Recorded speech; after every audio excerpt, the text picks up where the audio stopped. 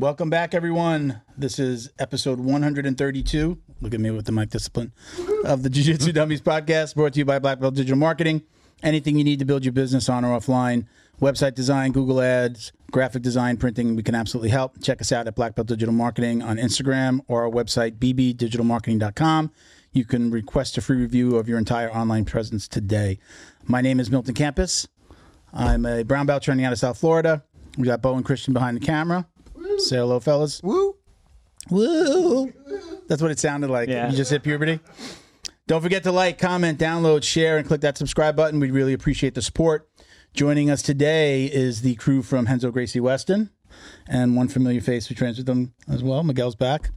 A couple of quick shout-outs, guys. So thank you to our friends over at Flow and Roll. Hands down the best gi and custom gi and no-gi gear in the business. Don't believe us. Visit them on Instagram at flow_and_roll and check out all their custom designs. They've got a really cool pre-order program if you're a new gym starting out or you hate laying out $5-10 grand for all your gear. They'll put them on their website. Your students can order right from the website, and you'll get all your gear and any of the profits. So check them out again. Flowandroll.com. You get 20% off of any of your online orders. So if you order a gear or a belt or anything like that, use code JJD. Also, we got Leo Optics. Right, they're a sunglass and apparel company specializing in signature bamboo sunglasses. Their passion is rooted in the jiu-jitsu lifestyle, founded in Southern California with products reflecting the BJJ lifestyle. So you can get 10% off with code JJD at leooptics.com. And then we've got BioProTech. All right, this is a bioidentical alternative to human growth hormone. I currently take both of these. This is the BioPro and then the BioPro Plus with the Quarter Sleep. Yeah, it helps with anti-aging, metabolism, libido, immune system, skin, cognition, and then the Quarter Sleep is going to help you with sleep and stress. All of this with no needles, no side effects. You can check them out at bioproteintech.com and get $30 off with code JJD on any of their regularly priced kits. Basically, like if you got these two kits, it's going to be like almost $300. You'll be right there. Use the code, and yeah, man, that's it. Does it come in acai flavor? Acai? No, but I do love it. Everyone's always like, "Come on, man! Is it a sponsor?" I really do. I feel the difference. Yeah, you've heard me. You know what I say, right? Yeah. You know, got that. You're like a walking boner. Oh yeah. I was gonna ask, what do you say? It's been great. I do disclose. I started taking Astroflave. Which was supposed to be like a testosterone booster, your natural, make your body produce testosterone. Got it. When I talked to these guys, he was like, I said, oh, do I need to stop doing this? He's like, no. He's like, works great together. Keep on doing what you're doing. Even if you're doing TRT, you can do this as well. It helps with that. Yeah. And it's been great. RGR. Human growth hormone. What are you saying? RGR? Yeah. It's HGH, no? Yeah, but aren't the H's R's? You see? Welcome back, Miguel. To give you those thinkers. So, okay, we've got Adrian and Enrico from Renzo, Gracie, Weston. But I'll let you guys introduce yourself. Name, rank, serial number. Go ahead. You go first. I'm Adrian. I'm the head coach at Renzo Gracie Jiu-Jitsu, and I'm also the owner. And this is one of our students. And Phenom is getting real good, real quick.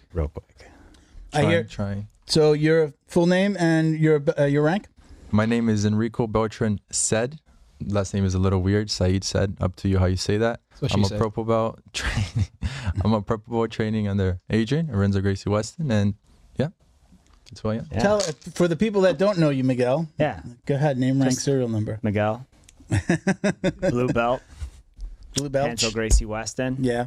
Just out here, getting better. Yeah. Yeah. Slowly. Is he training? Is he training? I train. Okay. All right. Just gotta make sure he's showing up. At a minimum 2 days a week. Ugh. At a minimum. I'd live there if I could. Yeah. I just started getting disciplined again and doing 2 morning classes, and then because I'll also train when my children train. Okay. So it's like my wife will drop them off. The kids have never left. Okay. It's just every summer they go up north, and then we were just up north for I don't know something.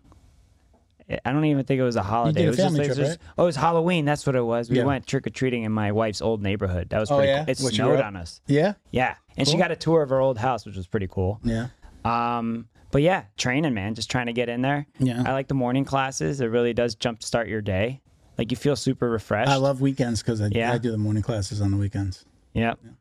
So this is Enrico Miguel. I think you're the guy that Miguel keeps on telling me about. I've been telling you about Enrico since like literally the first day I went to that. He was my first day. Roll, yeah. First roll, my Oh, first. really? I was just like sitting next to him. It's like, okay, we're both blue belts.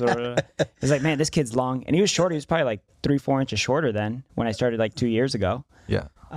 And it was just like it was evident, like the first roll.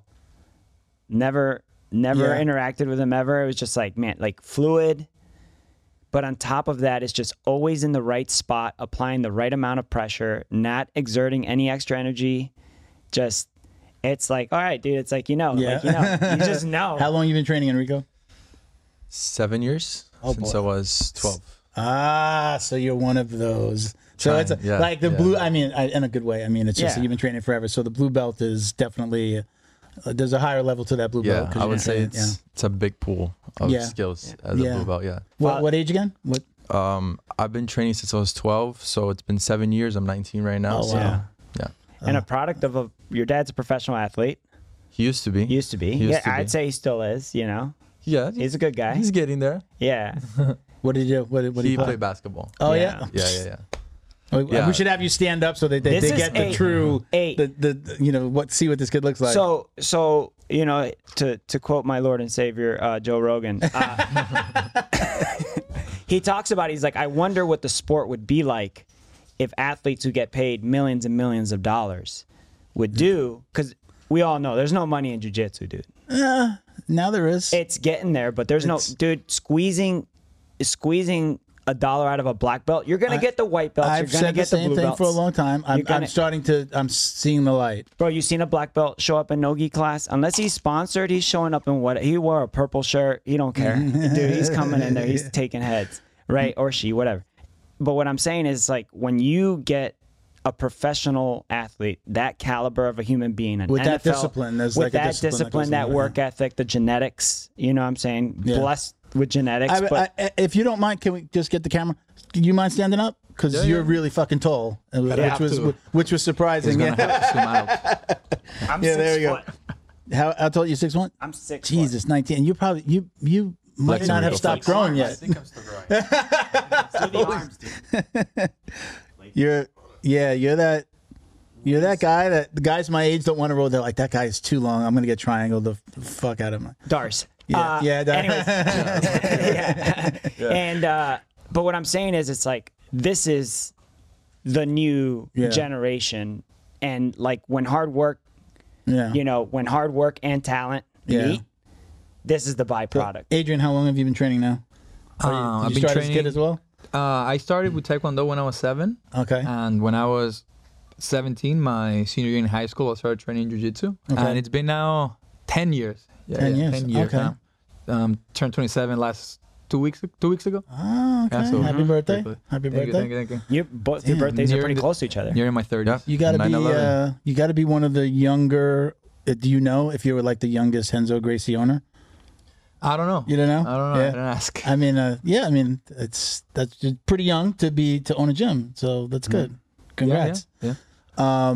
So you started with Taekwondo, and then tell us about we get so many. It's everybody's like, oh, I did karate. I did karate for a couple months when I was younger. I sprained a thumb in another sport. And I never went back. I tell the story. My sensei punched a little kid in the stomach. So when I sprained my finger, it was just like, oh, thank God, I don't got to go back. And I never went back. I was just a little kid. And I was scared. But tell us, how did you transition into jiu-jitsu? How did that happen? I always enjoyed it, and then when I started high school, I didn't enjoy it as much. So I started going to the gym. More like high school kid stuff. And one day I was in my gym and I saw 2 guys rolling. Okay. And I knew of Brazilian Jiu-Jitsu a little bit because actually my coach in Mexico was one of the first people in the town to start getting into Jiu-Jitsu. This was like 2010 when it started to get popular. Okay. People started to learn more about it. So I knew some techniques already, but never really rolled. Because what he would do, he would let us spar Taekwondo, but he would be like, okay, guys, if you take each other down, you could strangle each other. Okay. That's fun. Yeah. So, yeah, we would be essentially doing like MMA or something like that. Okay. So imagine like Taekwondo sparring, but with singles and doubles, and I would always lose.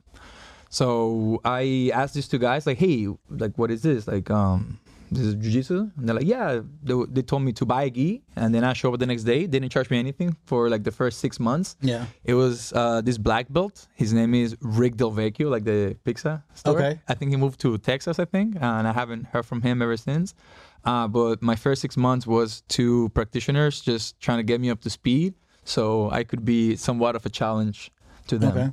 And then eventually they left, and I went to Wilson Govea took over that same gym. I know the name, UFC, right? Yes. His son trains as well. I don't know. Yeah, his son. His son trains. Who's the guy that bought us the whiskey bottle? He trains under them. I forgot his name. I'll think of it. George? Black House. The guy who owns Black House MMA in Miami. No, he owns American. Not Govea. I think the guy that they train under. I don't know. Who I'm owns drawing a Black blank. House. Yeah. I could look, but I'm too lazy. But go ahead. Well, yeah, pretty much. So I trained under him for like 2 years. He actually gave my blue belt. Okay. And then we moved to Weston, and I started teaching. Training. There are Renzo, Gracie. With Stan. Correct. Yeah.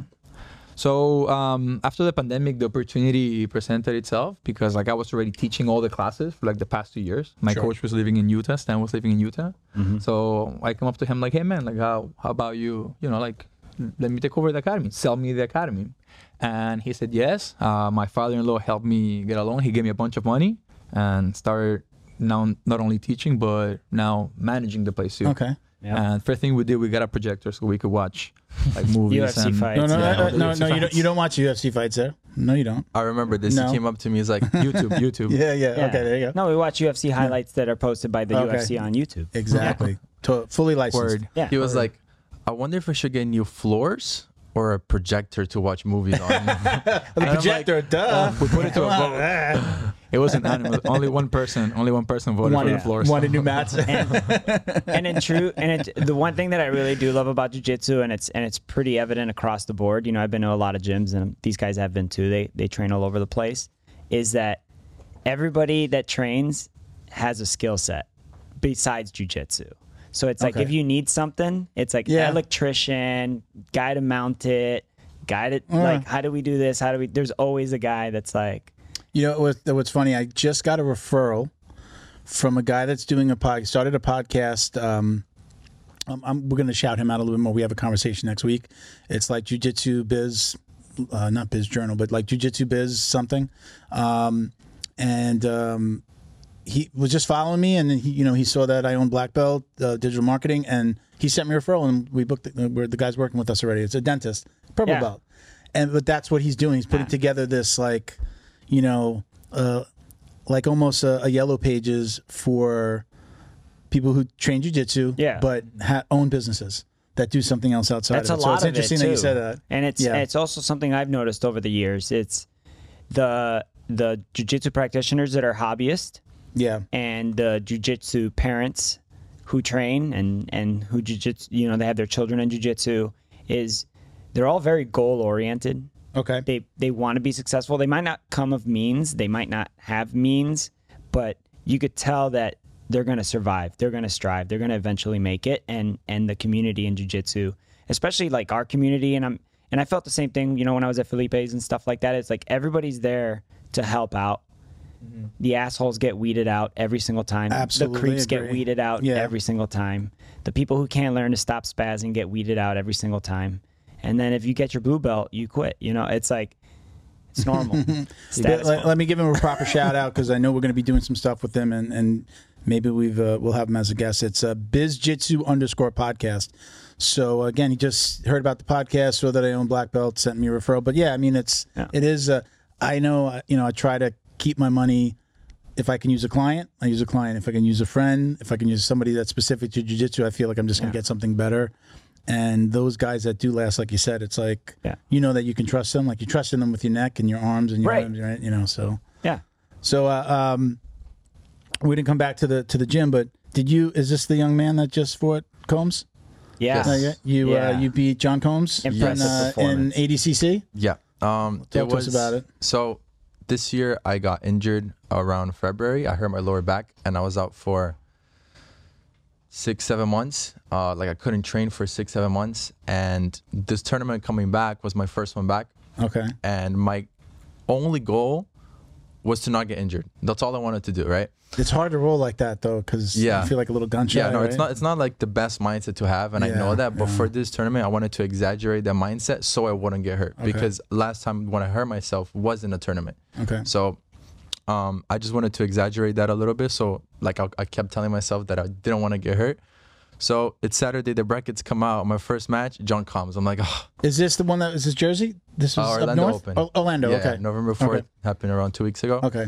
So I go on the brackets. Brackets just came out. I was like, all right, John Combs, #1 seed is your first match. I'm like, oh, all right. Let's see what we can do here. But I wasn't like, oh, I'm gonna lose. It's a waste of time. I was excited, right? Because I was happy to be back competing, and I was like, well, I'll try my best. I don't know. Like, I'm not gonna think I'm gonna lose. I'm not gonna think I'm gonna win. I'm just gonna do it, And so throughout the match, he passed my guard. I was down 3-0. He passed my guard, and with around 1 minute left, he passed my guard again, and I locked up a buggy choke where he didn't get points for it because he was in a submission, and then I transitioned to a triangle.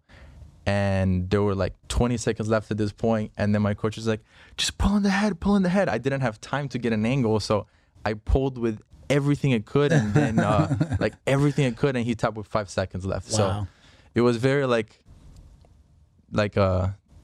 don't know if cinematic isn't the word, but it was very like surreal. Yes, people would say surreal. Exactly. Like, exactly. What just happened? Yeah. Right? It's like, what?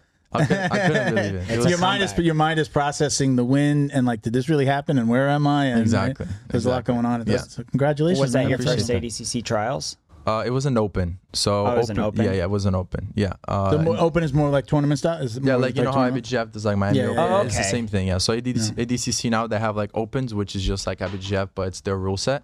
And then trials, they have like, I believe it's 2 per country, right? So the East Coast just happened in New Jersey a couple weeks ago. And then West Coast, I believe, is going to happen next year around March. I don't know if they released the date yet. So there's like 2 in US, 2 in Europe, 2 in Brazil, 2. So I believe there's been 1 or 2 European trials so far and 1 the East Coast. Yeah. So how did you do the rest of that tournament? I lost the second match. Anybody, a name or anybody in particular? Or no, it was just a random guy. I think so. Throughout the match it was 0-0, but I felt I was very dominant. I was on his back and I had double wonders, and he like got Kimura off of it and he tapped me with it. But and like were you still in that mindset of like, oh shit, I still don't want to get hurt, or did you come off the combs like, fuck this, I'm good, I don't got to worry about that? Was it still a thought in your mind? Yes, I would say so. I would say so because I was so like, I really didn't want to get hurt again, Yeah. And like when I tapped, I was happy. I was like, oh, okay, it's fine. I'm not injured. This is great. This is all I wanted. But then a couple of days went by and I was watching the footage. I'm like, dude, how did I lose that? Then I got mad at myself. And then I was like, I shouldn't. I know that I'm aware that it's like you shouldn't go into a tournament just hoping to not get injured. I know obviously I'm there to win. That's the whole point. But for this tournament specifically, I wanted to exaggerate that mindset because I didn't want to get hurt again, and I compete again tomorrow, and I'm not like scared or anything like that. It's jiu-jitsu. It's a martial art. Are you going up to where are you competing tomorrow? There's Onaga in Miami. Onaga, okay. Yeah. And what is IBJJF? Is it Atlanta this weekend? It's the same day. Some of my teams are going. Okay. You're going to go to the Naga tomorrow? Yeah. There were more people in my bracket at the Naga than in Atlanta. So. Oh really? Yeah. Okay. Yeah. So I'm not like. Now I'm like, oh great, I didn't get injured. I'm good. And that happened a couple weeks ago, and I've been back for around 2 or 3 months since my injury, and I feel great. Yeah. So I'm excited. What exactly was the back injury? Do you know? My back's hurting, or did you go to the doctor? And no, I went to the doctor. You've been diagnosed with something. So it was bad. It was weird because when I got injured, I went to a couple of different doctors. I would ask the same question, and I would get a different answer every time. Right? Welcome to the American medical system. Exactly. So I heard it was a herniated disc. I heard it was just inflammation. I heard it was sciatic. I didn't know. And this happened in February up until like July, August. I didn't know what was wrong. Like I would try to work out with the trainer. I would stretch. I would do my best to try to, I would do anything, and it wouldn't work out. Right? Like it wouldn't heal. So then in August, I went to Brazil. I'm from Brazil. I went there with my family as just vacation, right? And we were going like on trails and waterfalls and stuff. But we also took the opportunity to see a couple of doctors there. And the medicine there is amazing, really, really good. And so I went to see a physical therapist and then like a spine doctor. And he ordered me to do some tests that were like more bulletproof to see if there was actually something there. Because when he looked at my MRI, he said, there's no disc. Like you don't have a herniated disc. You're fine. That's good news. Yeah, I was very relieved. And then I went to the physical therapy right after. He told me to do a couple of stretches like, dude, you don't have anything. Really? You don't have anything. What's happening here is that I'm constantly thinking about my back, so I feel the pain. And it's true because before I went to the doctor when we were on vacation, I would go to like trails, waterfalls, jumping, swimming all day. I would feel no pain, like nothing. And then I would get back to the hotel. I would remember the condition that I've been feeling pain, and it would come back. Mind's a powerful thing. Yes. So it could also be a combination of like, the stress of competing, plus, you still have a life outside of jiu-jitsu. Like I hold stress in my back and my shoulders, and when I'm stressed at work, the headache. I'm also going to say, like, he's in 2 years, he's grown like 4 or 5 inches. Yeah.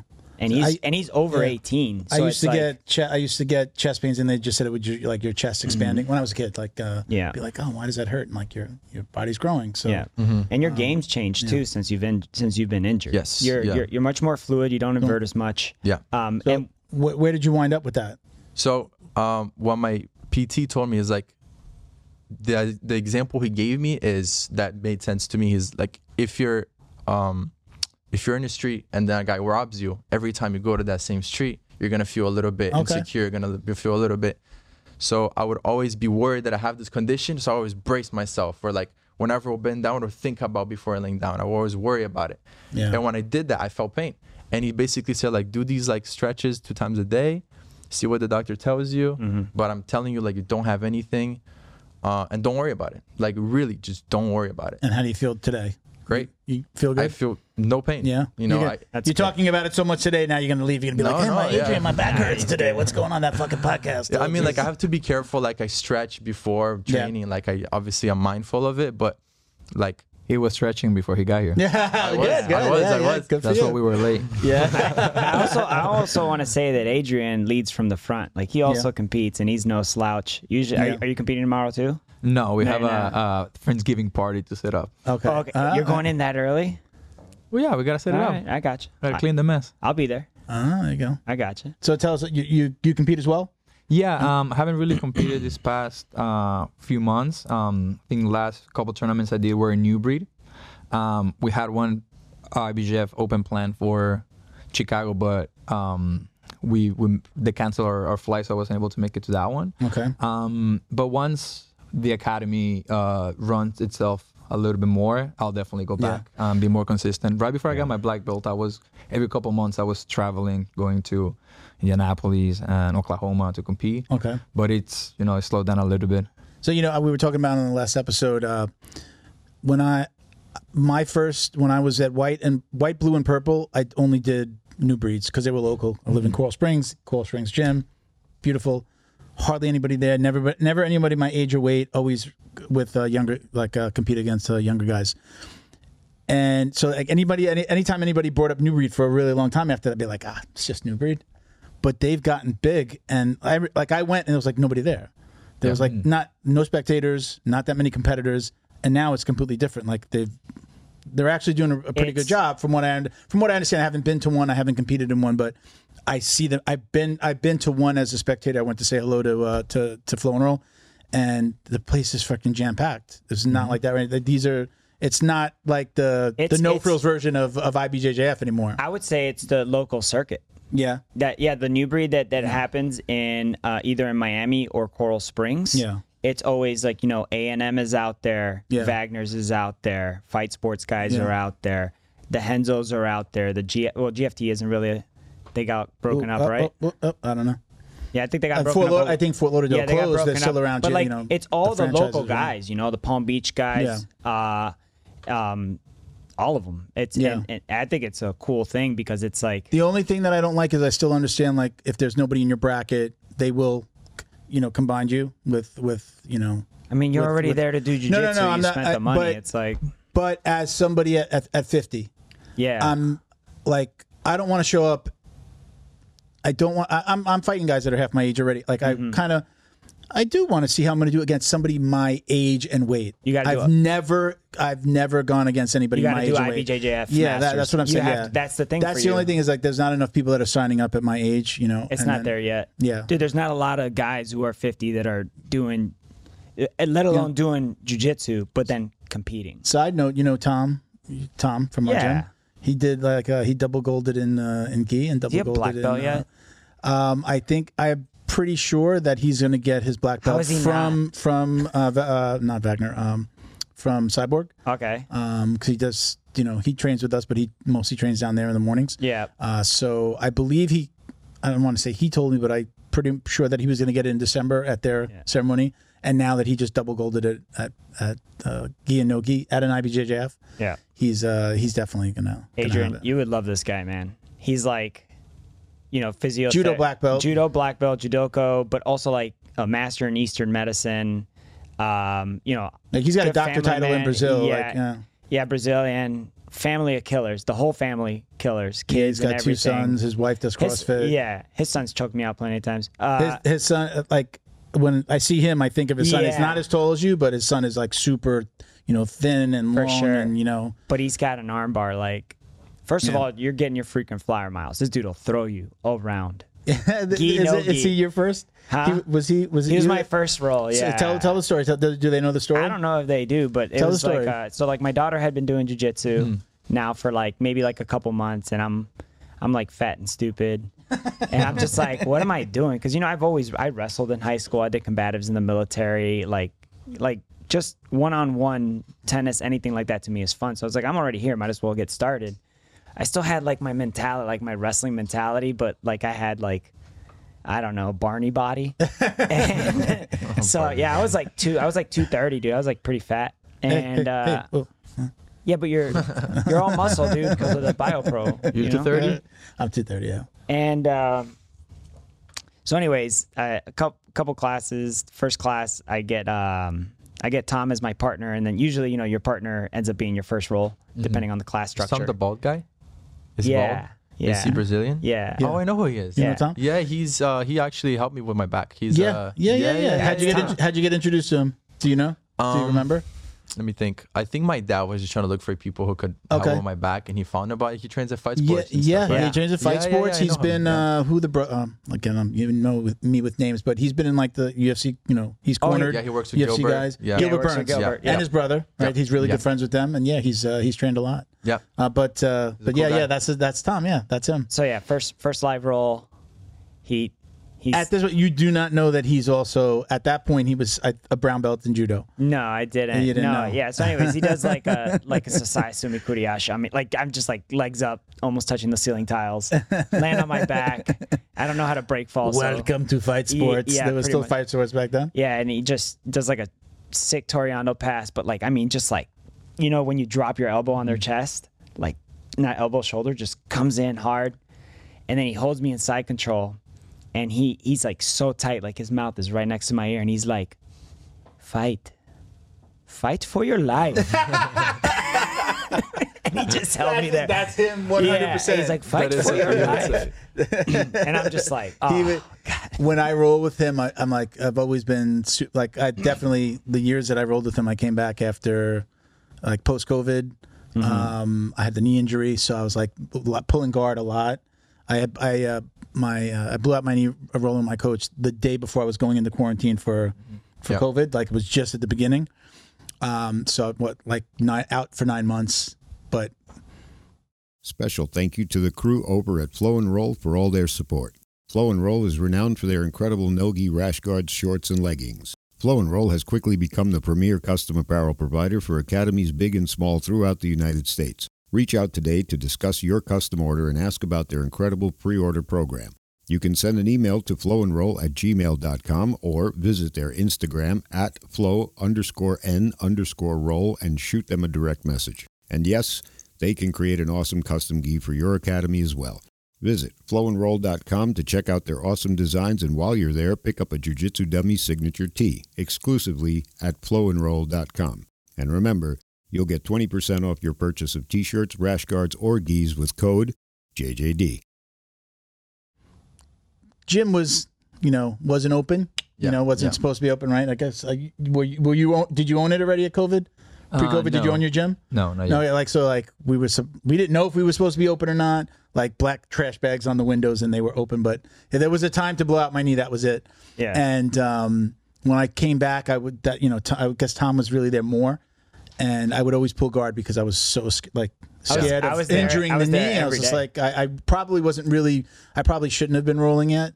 I didn't do physical therapy. I did a little physical therapy, like on video chats with like a PT, and like I wasn't doing anything to take care of it, and I would roll with him, but I would always pull guard, and it's like he passed my guard like hot knife through butter.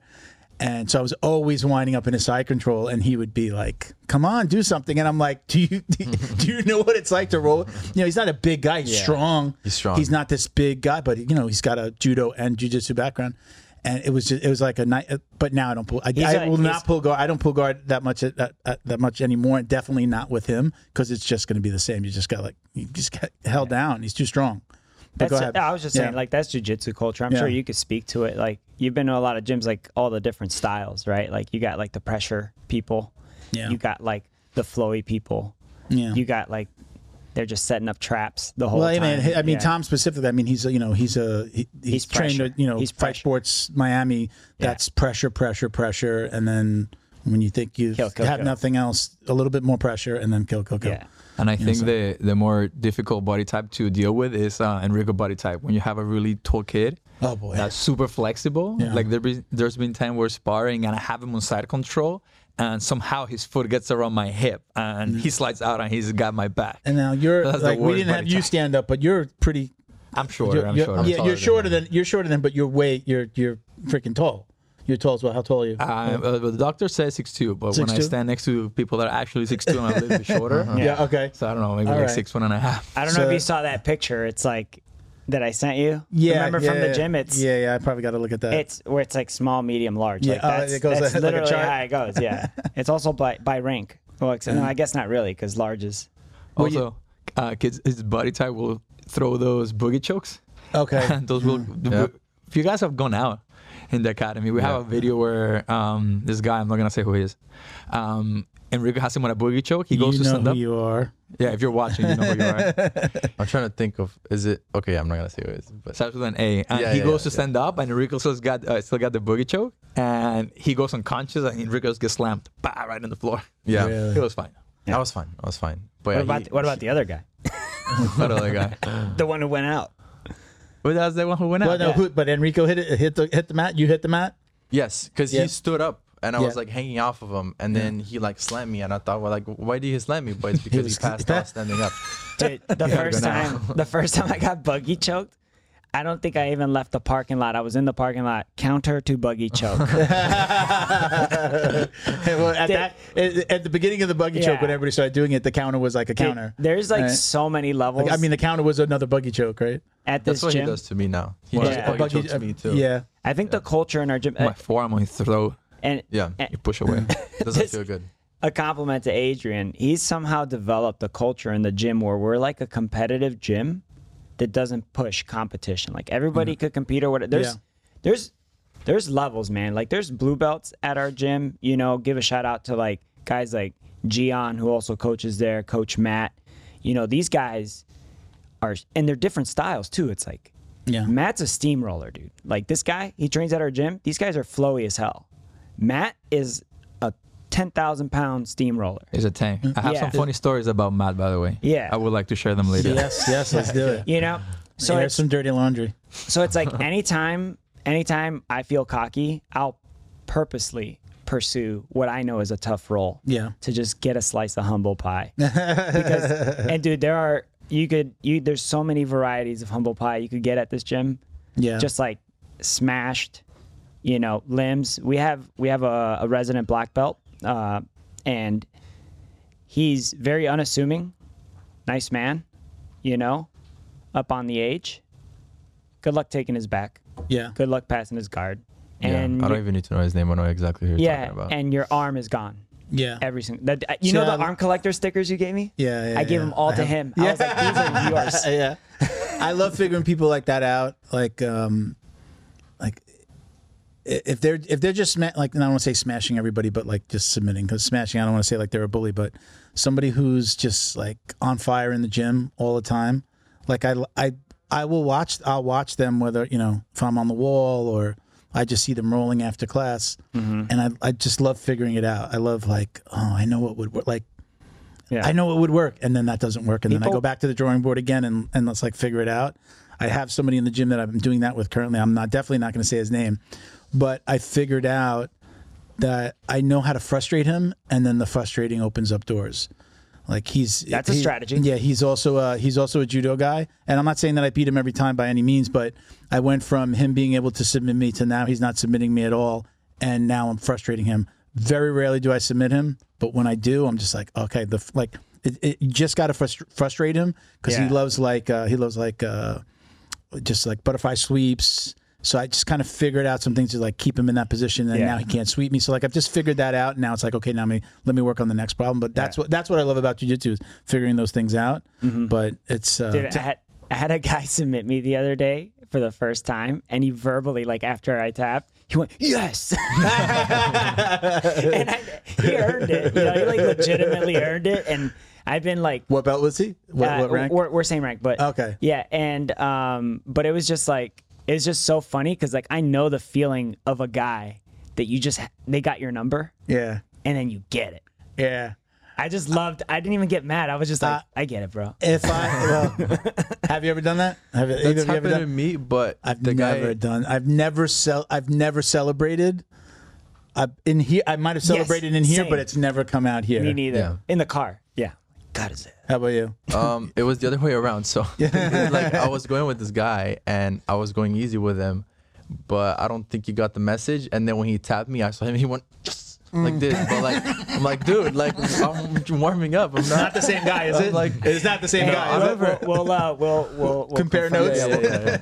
But I was like I didn't say anything. I wasn't offended. I just thought it was funny. He was so excited, and I'm like. I'm not how about you, Adrian? I mean, as a coach and a gym owner, I'm sure you see it as well. Yeah. I get upset at them when they celebrate. Yeah. Imagine being on the other side and your opponent just submitted you and he get a highlight on you. You would want him to be respectful. Yeah. So can you tell them about the Well, go ahead. I'm sorry. No, I was gonna say, I think last weekend we did a new breed, and one of our guys he beat the guy, and he was just like banging his chest, and so I'm like, hey, dude, relax. Easy. I don't like that at all. I think I'm a fan of the old school way of the martial art. It's celebrate when you get off the mat. Shake hands, get your arm raised, and then celebrate with your team later. Man. But this whole ripping open the game, okay. Go just not the Peloton. Not the hugest fan. So you're in a local tournament, if you win Worlds, go crazy. Yeah, that's true. Yeah. Worlds ADCC for sure. Yeah. Do a cartwheel. Alex. Backflip.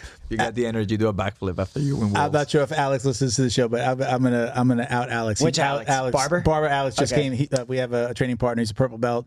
He's been out for a little bit, health reasons. He came back. He's back. He used to do. He go an air check when he. Oh yeah. He had his list of people that he couldn't submit or that he wanted to submit, and he would do an air check. And I think it's all context based, though. You know what I'm saying? But, he doesn't mean it in a bad way. No, he's just a cocky motherfucker. That's how he is. Yeah, he's just a cocky motherfucker. But he'll go out of his way to do you a favor. You know what I mean? Super. I get my haircut from him every Saturday. He's my boy. He's my friend, so I could talk about him. But we had actually we were on the outs for a little bit because.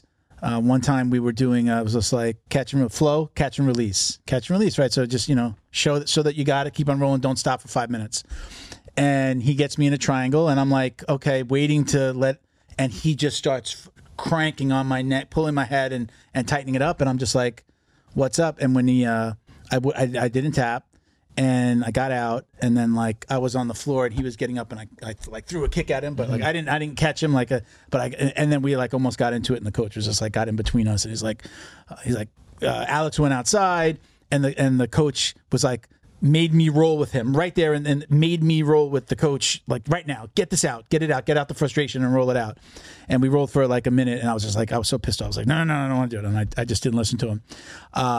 That's the guy that like then we were on the outs for a while. So then he was air checking everybody as he would get people, and I think he's tapped me once, and I was just like, when he caught me, in my mind I said, if he fucking air checks me right now, the next roll I'm going to murder him on the next roll, and he didn't, and he has since been gotten more humble, and he stopped doing that. That's good. I'm glad. Yeah, I'm glad a 40-year-old man has grown up. Sorry, Alex. I rolled with him the other day. He's just back. I mean, he's like literally like maybe under 5 classes that he's been to.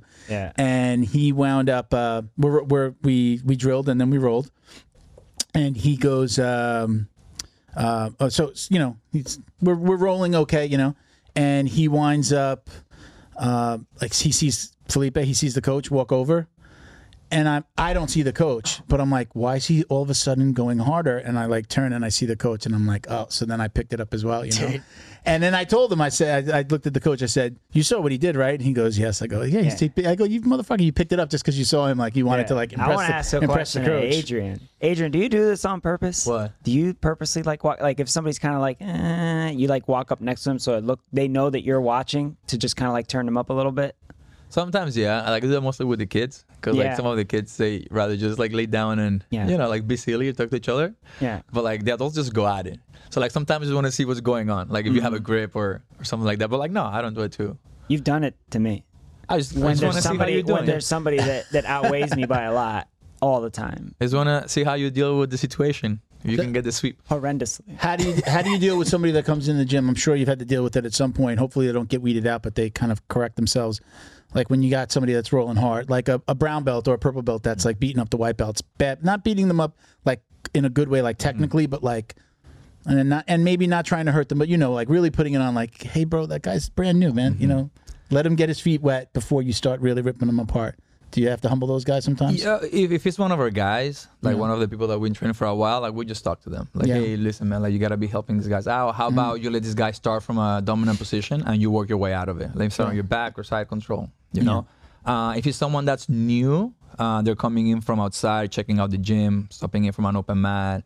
Then like I would have either Enrique or Matt, one of our mat enforcers, go with them. Yeah. But I always tell these guys like, hey, don't match fire with fire. Like, don't go in and beat him up and put him like a nice crossface. Like, finesse your way to the back. Like, let the guy go hard, and you just get out from an underhook and like strangle him, or like get like a nice triangle. Yeah, just to show him technique it's more important than. You know where I'm going. You know where I'm going. Tell him your theory on you guys and being nice. Go ahead. Tear them apart. Yeah.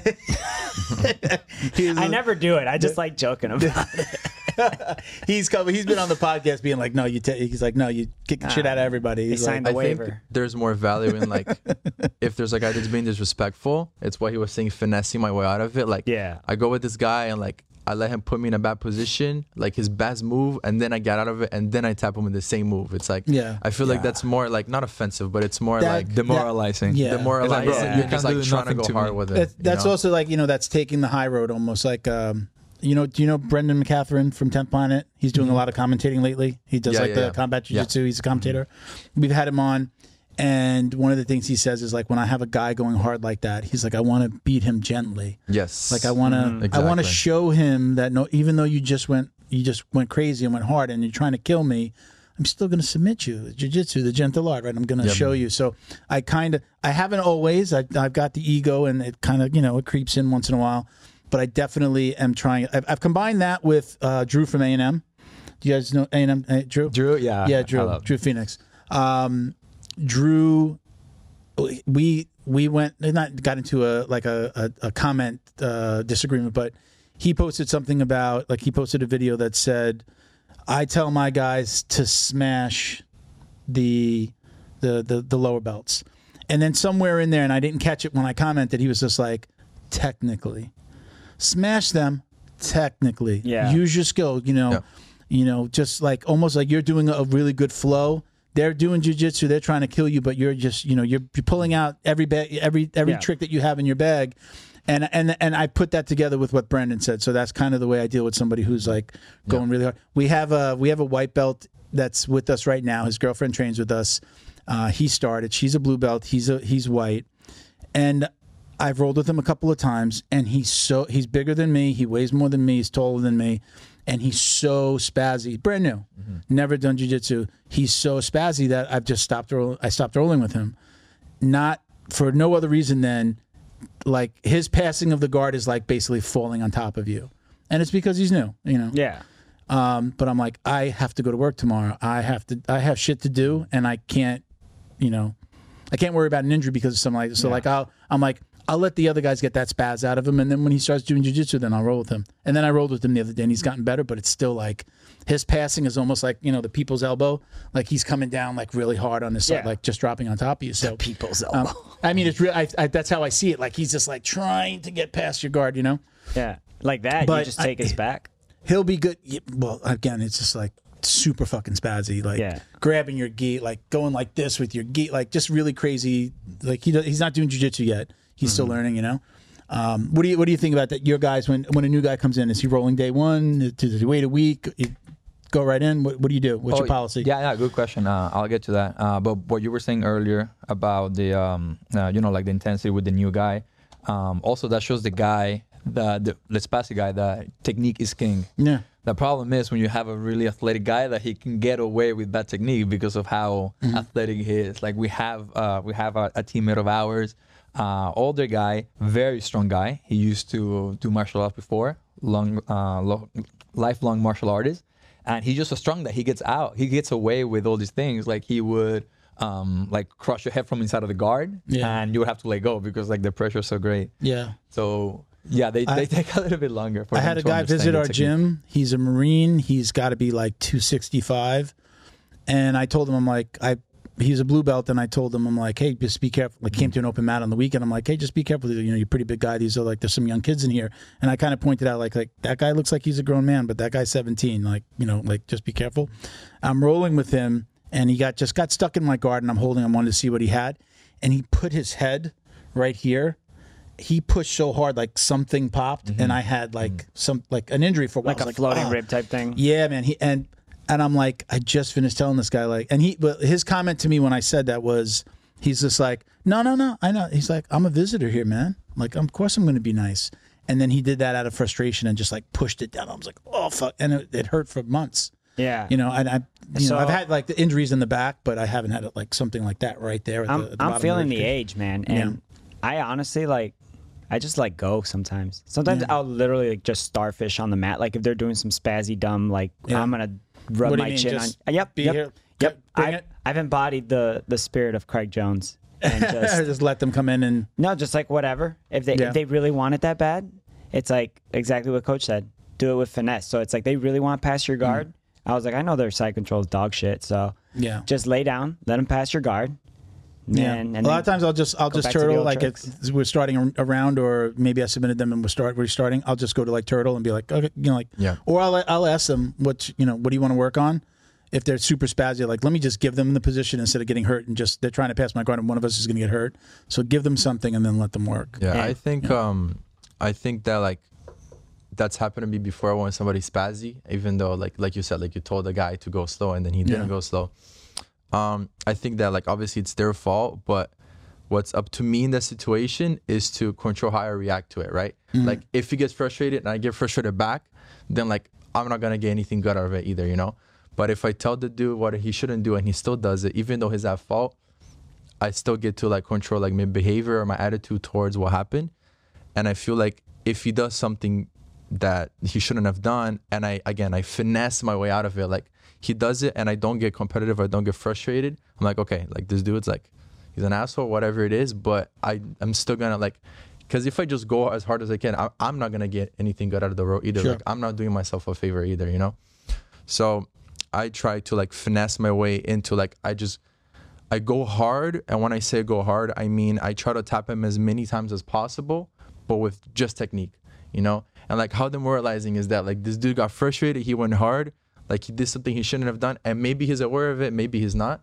And either way, it's still like, and I still got tapped like 5 times. Like, do you? You're still young. Do you ever have a conversation as a young guy, but who's been training for a really long time? Will you talk to that guy and be like, hey, maybe bring it down a little bit, be a little bit more gentle, or look, let me show you something like that. That's usually how I get somebody into, instead of saying like, hey bro, you're going too fucking hard, you're going to hurt somebody. I'm like, hey, let me show you something. And then I get into a little bit of a coaching mode, and they usually wind up calming down and then understand, okay, I need to do the move, not worry so much about this pass or being so aggressive. And like, tapping's part of the game, right? We're all going to tap. It's not like nobody's looking at you going, there's the guy that does the check or those are few and far between. Yeah. Do you have conversations with people? Do you feel comfortable in saying something to somebody? Yes, if they exaggerated too much. Yeah. Like, let's say like I told them to not do one thing, or maybe they just do something on accident because they're spazzy. Like, they don't know any better, Yeah. But I feel like if they like keep doing this thing, even though like it's been signaled that they shouldn't, then I'll tell them like, hey bro, like be careful. Like, do you empower your guys to do that? Are you okay with that? I know some coaches are like, hey, I'm the coach, leave that to me. Or are you okay with the blue belt, the brown belt, the purple belt, like having, hey, bro, let me kind of coach you? I know like my coach will be like, hey, save it for Facebook, come on, roll. Like he doesn't love the coaching, especially if it's like lower belt and lower belt. But what do you are your guys empowered to talk, and do you feel comfortable with it? I listen to what they're saying, like if they're giving good advice, because for example, we may have a white belt that has a really good triangle, and he's giving the guy advice on how to finish his triangle. And I listen, like I see from afar, and I see if he's good advice, then by all means. Sometimes I've seen it happen, and the advice is wrong, so I just come up to them and I'm like, hey, actually, you want to do it like this. Because like in the future, like they have to be able to coach each other and like help each other out. Yeah. So like, if you put a stop to that, then it's not encouraged. Be careful with Miguel, because Miguel's going to have all the white belts smashing each other on day one. No. That's what I was going to say. My heart, honestly, like if I have to be self-critical, like I talk too much shit and I'm really nice. So it's like sometimes I'll be like, no, I think that's the way you should do that. Maybe like I don't think, and then like Adrian will walk on me. He's like, no, you don't want to trap the arm. It's actually more advantageous if it's not trapped or something like that. And it's good, but it's also a learning point for me. A, it's humbling in terms of like, I don't know everything, and then B, it's good because he's like, not only did I get the how, but I got the why. Yeah. And then I guess the question that I wanted to ask to Adrian was, with like, I believe that everybody has to go through the spazzy phase. Like it's you do. It's just like a phase you have to go through. Yeah. But I also think it's beneficial. Like you get spazzy guy, you give him to somebody like Enrico, or you give him somebody to like a brown belt, purple belt, something like that. Because I think that's almost do you agree it's like the most realistic as it gets? Yeah. Also, two spazzy guys is a recipe for disaster. They will hurt each other. Like for instance, like if the new guy is rolling with Miguel, and he's doing something stupid, like he's like trying to fall back and he's gonna hurt his knees, Miguel could move him a little bit. Or like I don't know, like if the guy's like sitting back on his knee and his knee's about to get twisted, Miguel could recognize that and put a stop to it before it happens. Whereas two new guys, like they don't give a crap. Like their job is to win the match, and they'll do anything in their power, anything required to get the victory. I was talking about more like like super spazzy guy, strong. You put him with a guy who's seasoned, and knows how to protect themselves.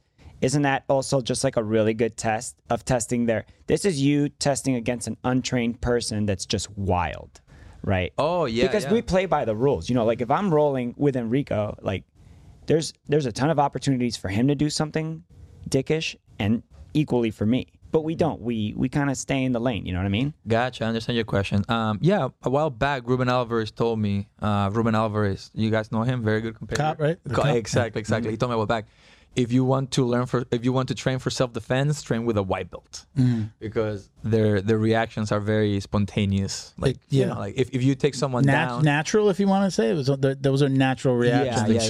Yeah. Like people will turn around and expose their back, or like for instance, you take someone down, you're expecting like a break fall, like they'll probably like fall and roll or.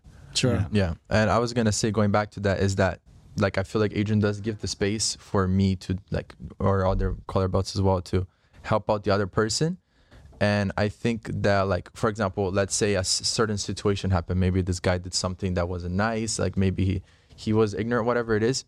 I like, and he's not like there, he doesn't see it. I try my best to like do the right thing in this situation. Because like Emerson, like everyone goes through their spazzy phase, like you said.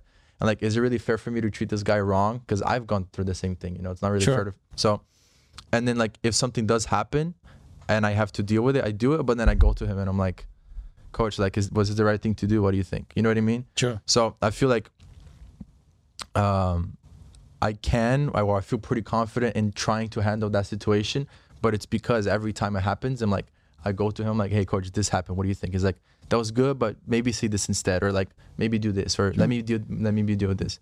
So I think that it's okay. I think he gives us the space to do that. I think it's really good, but at the same time, it's like, I think there's also value in like, if you deal with the situation, go and get like constructive criticism. You're like, okay, this is what happened and this is what I did. What do you think? Do you think this was the right thing to do? Or and then he would tell me, you know. Have you ever had to throw somebody out of the gym? Have you ever been like, listen, this isn't the right place for you? Oh, dude, good question. Waiting for this. I got real close. A name pop in your head? Yeah. I got real close. Thankfully, they moved to another city, but it wasn't an adult. It was actually a child. Oh, really? And what he was doing, he did a couple of things. One, he tried to flood the bathroom. Oh, this guy's crazy. This kid was crazy. I know who it is. Like clog up the toilet?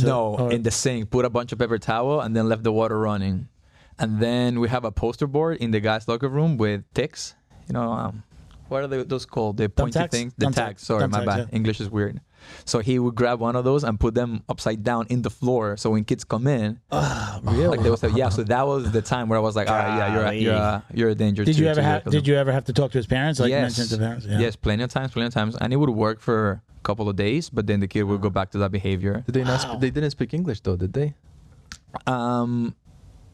Yeah, kind of broken English. I could communicate with them, but yeah, I was literally about to tell a mom like, hey, listen, sorry, but he can't train here any longer, and they moved to another country. It saved me that conversation. They knew, bro. They knew. That's why they moved. They moved just because of you. Yeah. Not because of that. It wasn't just your sink, I bet. I heard. Yeah, that's true. There was I saw a video the other day of like craziest things that have happened. We used to ask that as a question, but Tubby Aliquin was answering the question. Tubby?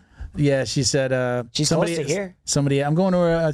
They've got a seminar on December 2nd. That we're going to. I'm going. I RSVP'd. I'm excited. They're like craziest thing that's ever happened on the mat. And they went around. It was a sponsor thing, and I think it was like these girls that they sponsored. It was a group of them, and they went around to each girl and the gypsies. Yeah, and then she winds up saying everybody had like a really weird story, and she had a kid that shit on the mat. But like it's on her gi or no gi. It was in a gi, and it was in a gi, and it fell out the bottom of the gi. She said, yes. "Oh my god!" A little kid. I had one. So the kid wasn't wearing underwear.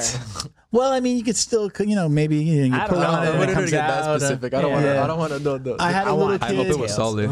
I had like a 4 or 5 year old kid in my first school. I used to help coach, and my coach wasn't there. And he was just like, hey, coach, I got to go to the bathroom. So he goes to the bathroom, and he's in there forever.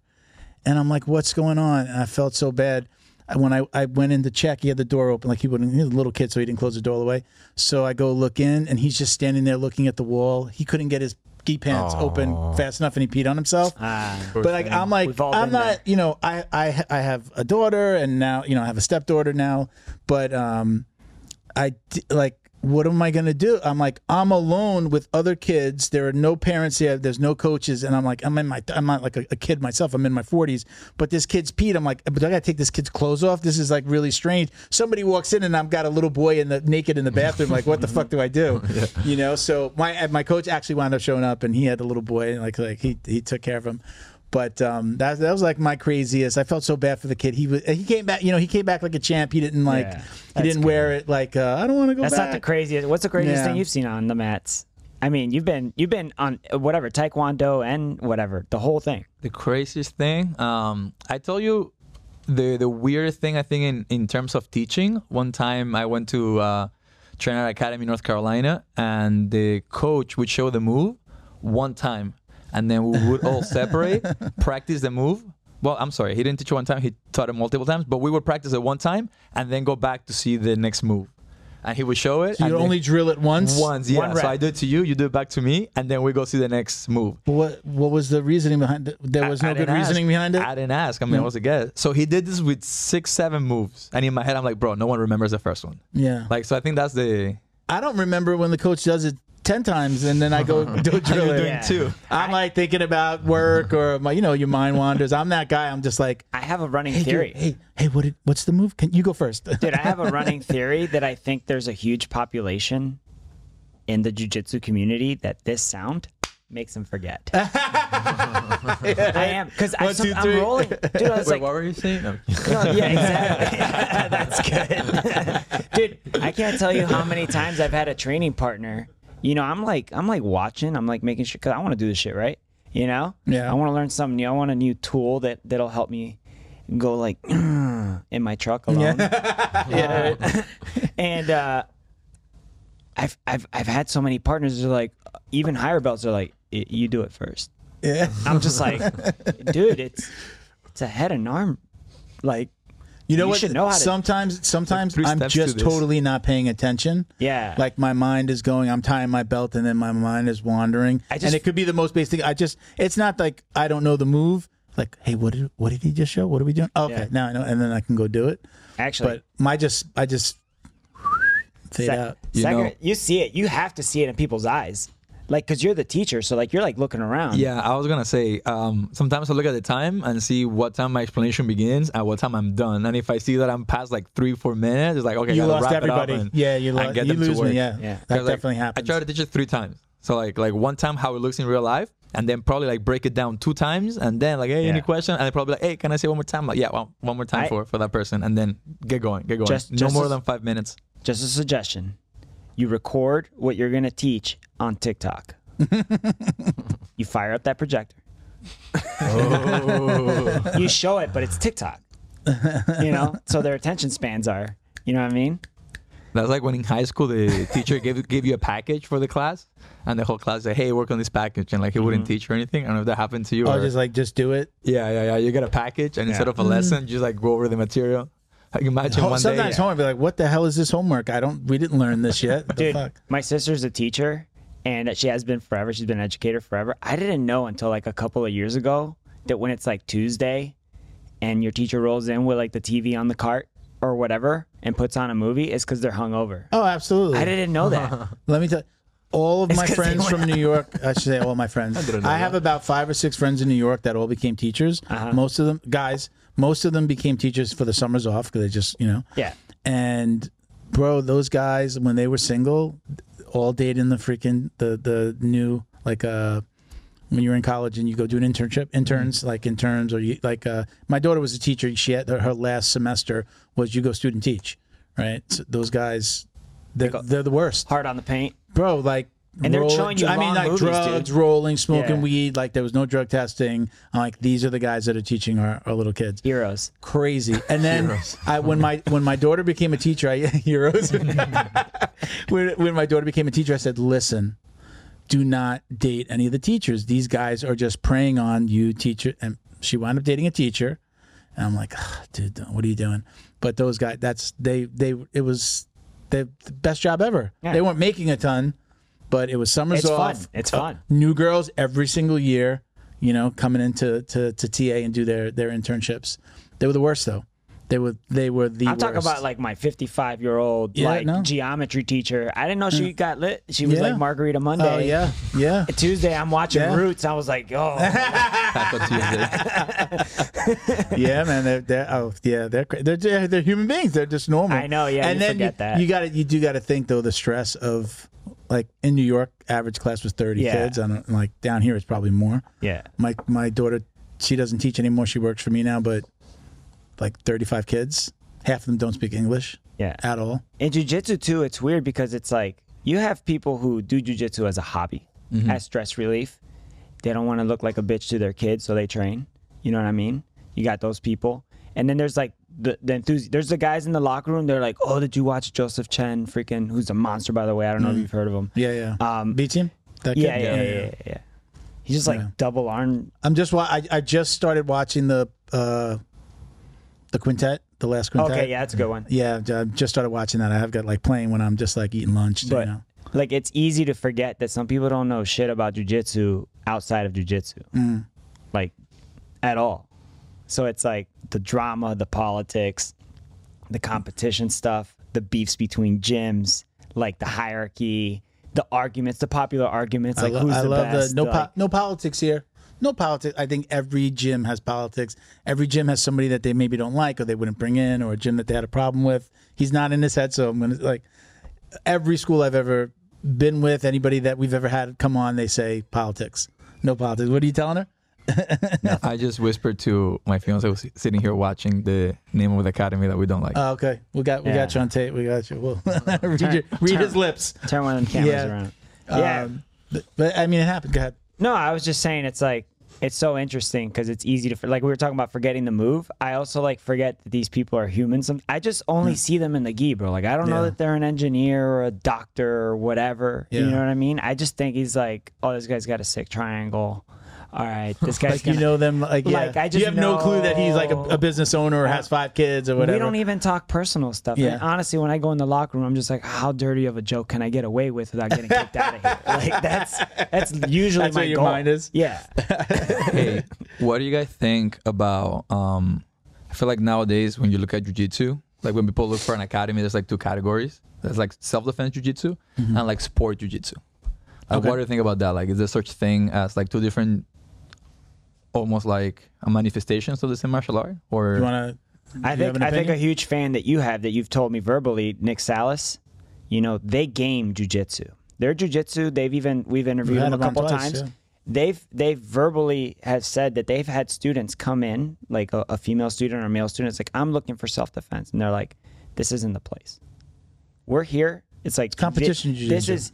And not even that. This is like, we're gaming the system. We're like, these are the rules, and this is how we can circumvent and use these rules as an advantage in order to win. You're not even going to get a sub sometimes. You'll win by advantage or something like that. But you're going to game the opponent, game the system. And I think that's beautiful if you're up front with it. Yeah, I think so. I'll expand on that. I know that there are some gyms that, so, I own a marketing company, so I understand this. When mom is searching on the internet for a place to bring little Bobby after school, and she puts in karate, she doesn't know what she's looking for. She doesn't understand the difference between jiu-jitsu. So there are gyms that would say, like the woman goes, hey, do you guys do karate there? And the coach will say yes. Yeah, sure. What do who do you want to bring in? Bring them in. I absolutely get that. Bring little Bobby in, and I've just seen it from the inside where they come in, and half of our adults have kids in the school. We have a pretty big kids program, and half of those kids, their parents, one of the parents trains, male or female. We've got a husband-wife team, so we've got a lot of and it's women. Competitive children. So there are days that we have more women on the mat than guys. that's great. Yeah, so there are that many women. We even train separately for a little while. We're back to training together, but we just like split the mat. The girls train; they only roll with each other. Maybe some of like the smaller guys will roll. But I do think that there's something to be said for being a little bit more honest about it. So that mom doesn't know any better. She doesn't know what she's looking for, so I'm okay with that.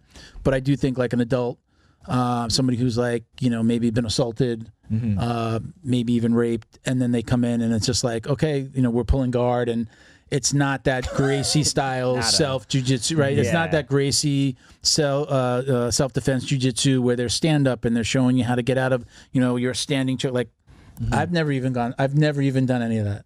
I've never done any of that at all. We put on gloves. So it's all, I've always just gone from, stand up. I shouldn't say, let me not, my first school, we did a seminar because we had a bunch of girls, like daughters of students, adult students who were going away to college, and we did a college class. And I even had my wife at the time come, and, it was like, hold him up against the wall with the choke, and like he showed stuff. That was the one time. Other than that, it was just like pure competition style jiu-jitsu. So I do believe there's something to be said for being honest with the students about that. But again, when it's a mom looking for jiu-jitsu for the kid, they don't know. But what's more so you're not important? being deceptive. But for an adult, I just think it's like good to be upfront about it. If it's an adult saying like, I'm in this situation and I want to learn because I went through this thing, I still think there's a benefit to the jiu-jitsu, but you might not be showing them the jiu-jitsu that they think that they're going to learn. Like, again, literally being, against the wall with a choke, or somebody coming up behind you and just grabbing you. Not every school teaches that. Yeah. You're saying I'm sorry, Enrico. So you're saying your school does not go that much into the self-defense? No, we're more of like he's developed his kids program into what's now becoming the adults program, right? It's like these kids have aged into 16, 17 years old who've been like Enrico, been training forever, and so we've become more of a competition school. Gotcha. So, but it didn't always start like that. But it was just like he was developing his program, and he knew, I'm going to invest in the kids because the kids are going to be the future. They're the ones that are going to stay the longest because there's somebody over their shoulder going, you have to go to jiu-jitsu today, versus the adults that maybe come and go a little bit more. And he developed that, and now we have a team, and they travel. They're traveling this weekend. So, and now it's more of sport jiu-jitsu. Now, as an adult, I've trained. My first school, we did stand-up, we did Muay Thai, but we didn't do that like those basic jiu-jitsu styles. I could throw hands and do like takedowns, like more of an MMA style, but not that traditional Gracie jiu-jitsu, those like 101 jiu-jitsu things that you see in the Gracie videos, or what's the team down in the Valente brothers? Like, I know I've never trained in a school that was like that. But let me ask you, if you were to get into a confrontation in the street and someone were to put hands on you, you think you'll be able to get out, not having specifically trained those situations? Because I think you have I know enough. I've trained stand up. I'm comfortable, and I've seen those things a million times. Have I drilled them a million times? No. That's what I think. I think that the skills that, like, even maybe not if you go to the extreme of your academy only does like guard pulls and you're like all constantly like inverting, because even when you learn guard, you're still learning takedowns. Yeah. Like at some point you have to wrestle up. At some point you can learn a single and double. So I always think back in the 90s, when you wanted to learn how to fight, you would probably go to like a boxing gym. Which probably one of the best ways. Or karate is also, true. Like karate was a big thing, right? Before jiu-jitsu was the thing. And you wouldn't go in and say, hey, do you guys do boxing for self-defense or boxing for or for competition? It's like you learn how to box. And if you get into a fight, then use your boxing. And you would have to modify that slightly. Like you can't really punch someone with your bare hand. If you head to school, you're gonna like really hurt your hand. So you have to modify it a little bit. Like a lot of people say, hit with the heel of your hand. Sure. Or, like make a strong fist and, I guess hope for the best. Yeah. So what I think is that even if you join an academy where it's purely competition jiu-jitsu, which by the way, like that's not us. Like literally 2 weeks ago, we're punching each other from the mount.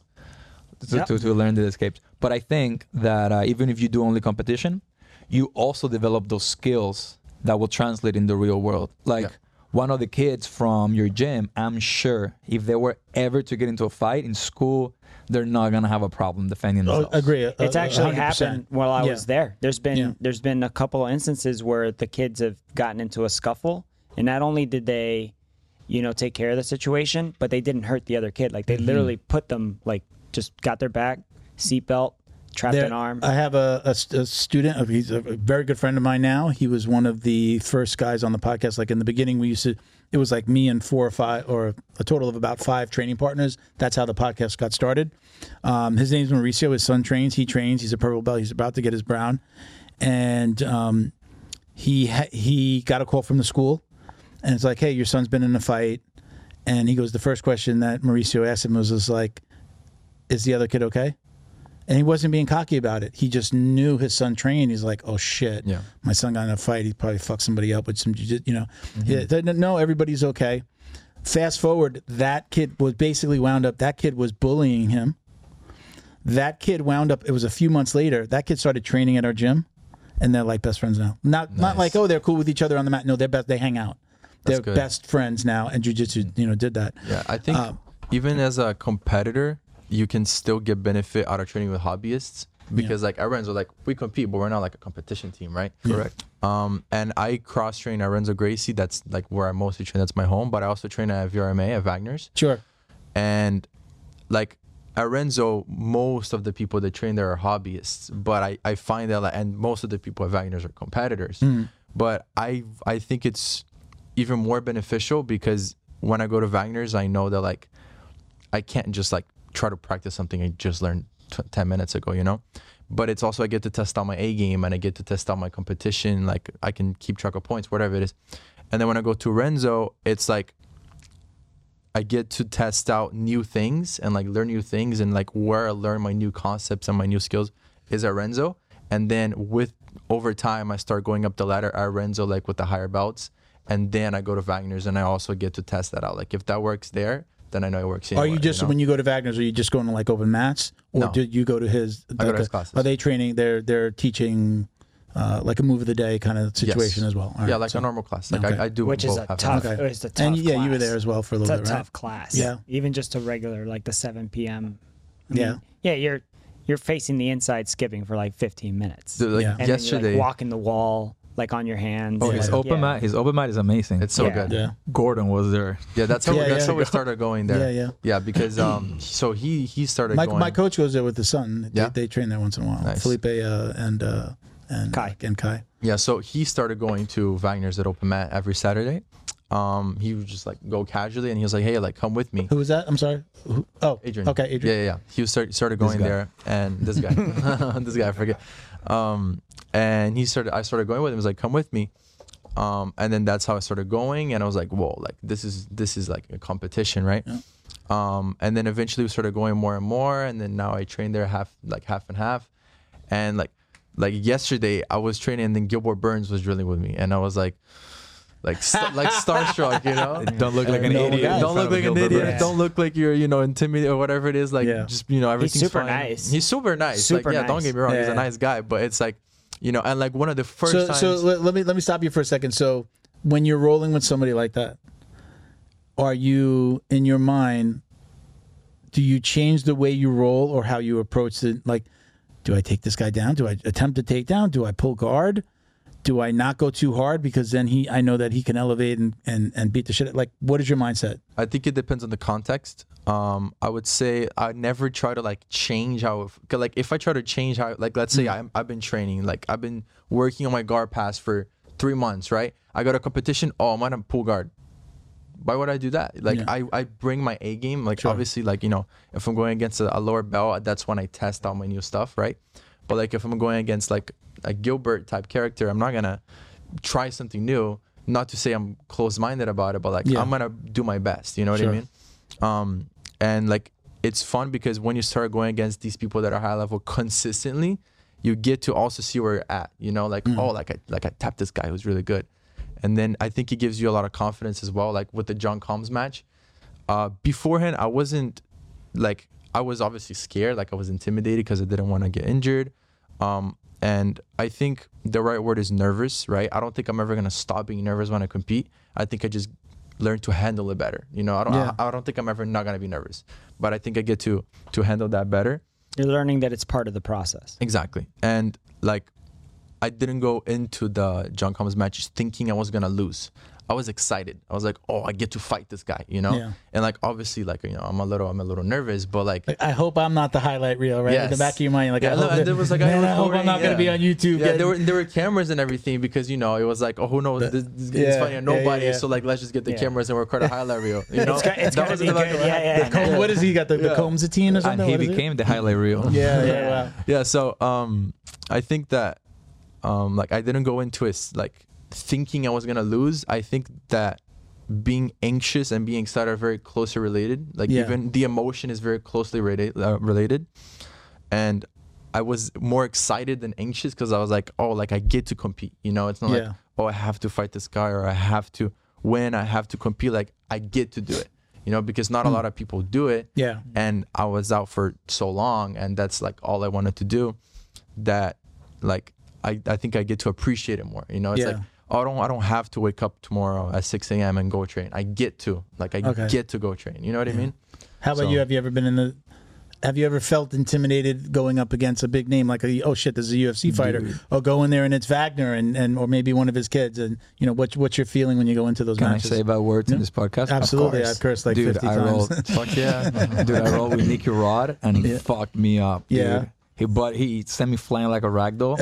He body locked me like 6 times, but that was great because by feeling it, I get to replicate a little bit of it. Sure. So after that, my bottle game went off the roof. Yeah, that's what I was gonna say. How much did you learn from it? Oh, it was great. And then I went to Austin. What I'm interested in, I'm gonna let you. Sorry. What I'm interested in is right when you're standing across from him, in your mind, it's just like, are you? Because I've had this internal dialogue. Okay, I don't want to piss him. I don't want to go too hard because I don't want to piss him off. Or like let him move first. Like, are you going through those things in your mind? What I think are about, you saying those things to yourself? You ever heard that clip of the guy that has a graph and he goes like, "Fuck around, find out"? Yeah, That's how it is. So like, if you go real slow with them, they will probably like match your intensity. Okay. But, like if you go ham, they will probably match you as like, well. okay, And listen, with everyone, like I think like people ask me like, "Hey, I want to go roll with a black belt, but like I don't want to like go very hard with them." I'm like, no, dude, like you can go hard, but be ready for what's gonna happen. And respectful. Don't do something. I think that like if your technique is good enough, you shouldn't be worried about like doing something stupid. You know what I mean? Like I don't think you're gonna. You're not gonna do naturally. Not gonna do something stupid. If your technique is good enough, I don't think you should worry about being like disrespectful or like what's the word again? The white belts. Spazzy. Yeah. I don't think you should worry about that. He's so far away from that. He's like, I don't even know the word. I'm so smooth. So I interrupted you. You said you went to Austin when you went to Austin. Yeah. So like the day that when I first rolled with Nicky Raw, my back was hurting a little bit. So in my mind, I was like, if my back was good, I could probably do better. I went to Austin and he fucked me up even worse, dude. Yeah. Yes, because you came back for a second. You go to the Renzo's, right? He's like, I'm gonna make him earn that flight. Yeah. You're gonna come for seconds, dude. I mean, I've had the similar experience, with you, because you know what it's like to roll with your coach, right? Yeah. So you roll with your coach, and it's almost this weird thing of like they want to see what you got.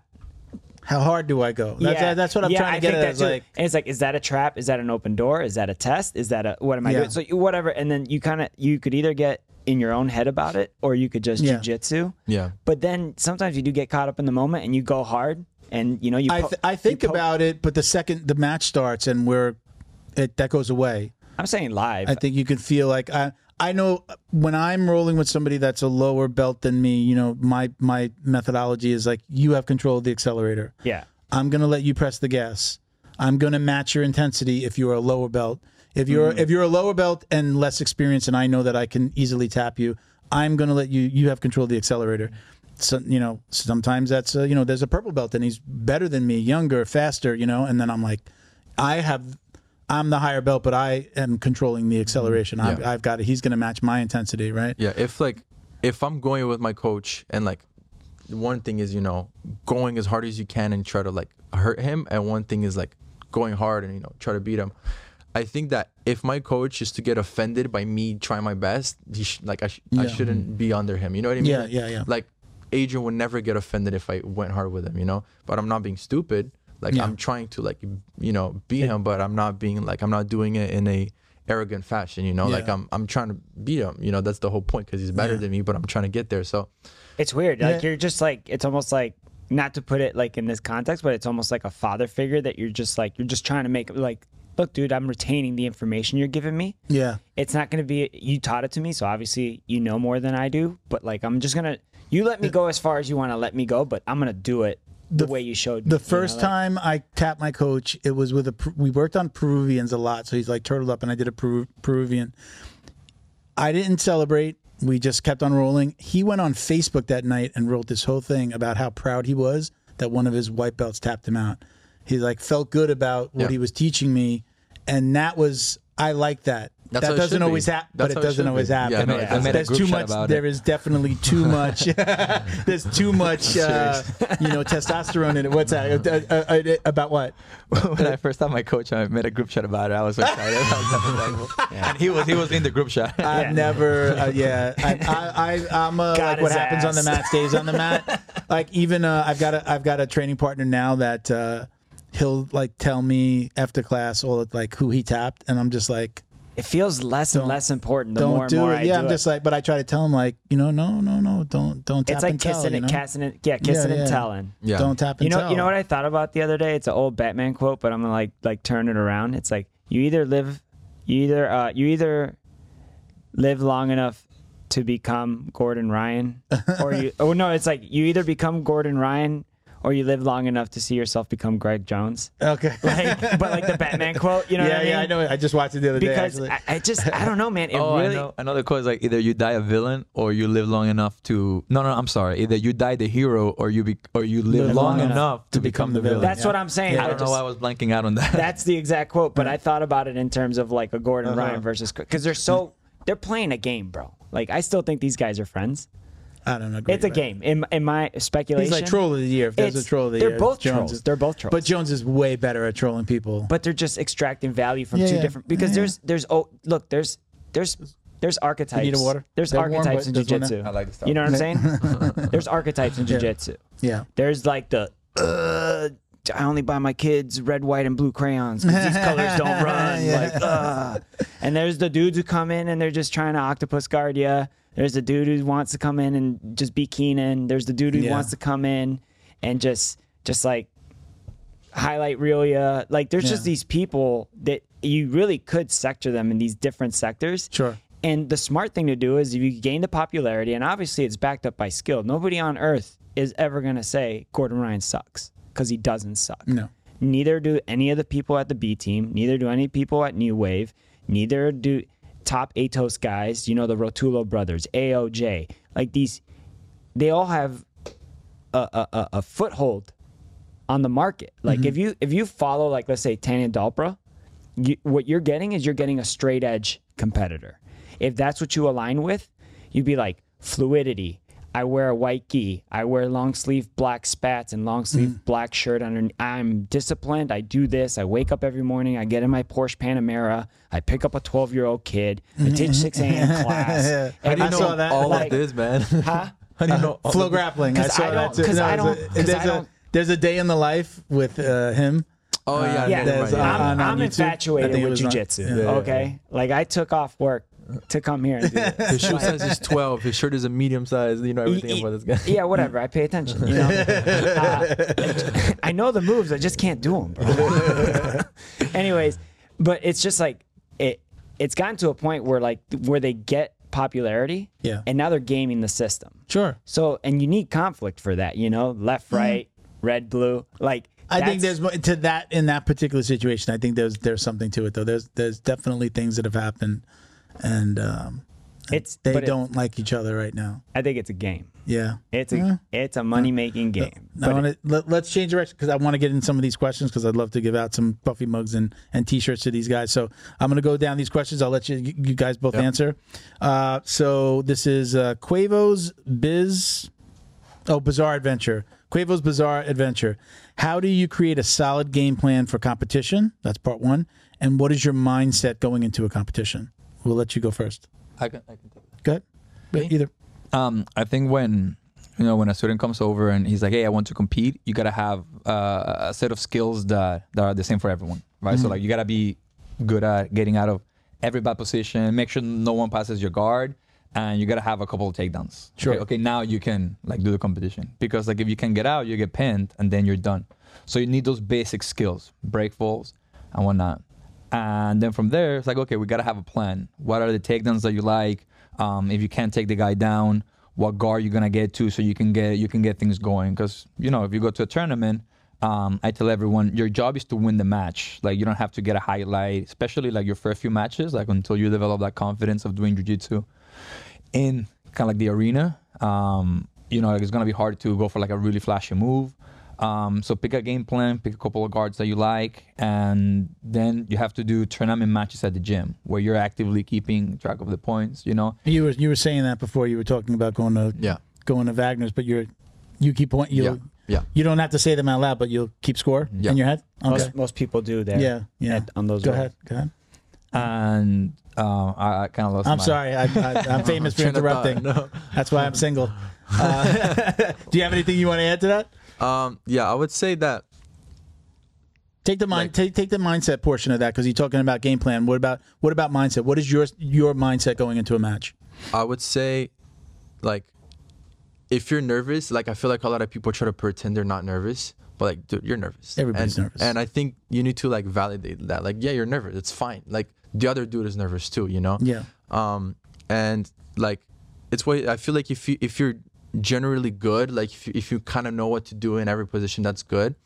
And I think that confidence ultimately comes from like your skill set, right? Like you're not going to be scared or hesitant to commit to a guard pass if you know that if you trust to sweep you, you're not going to get swept, you know? Mm-hmm. So I think a lot of the mindset is translated from your training. Like if you know you're good, like if you're good at passing guard, you're not going to be scared to go into a match and pass the dude's guard, you know?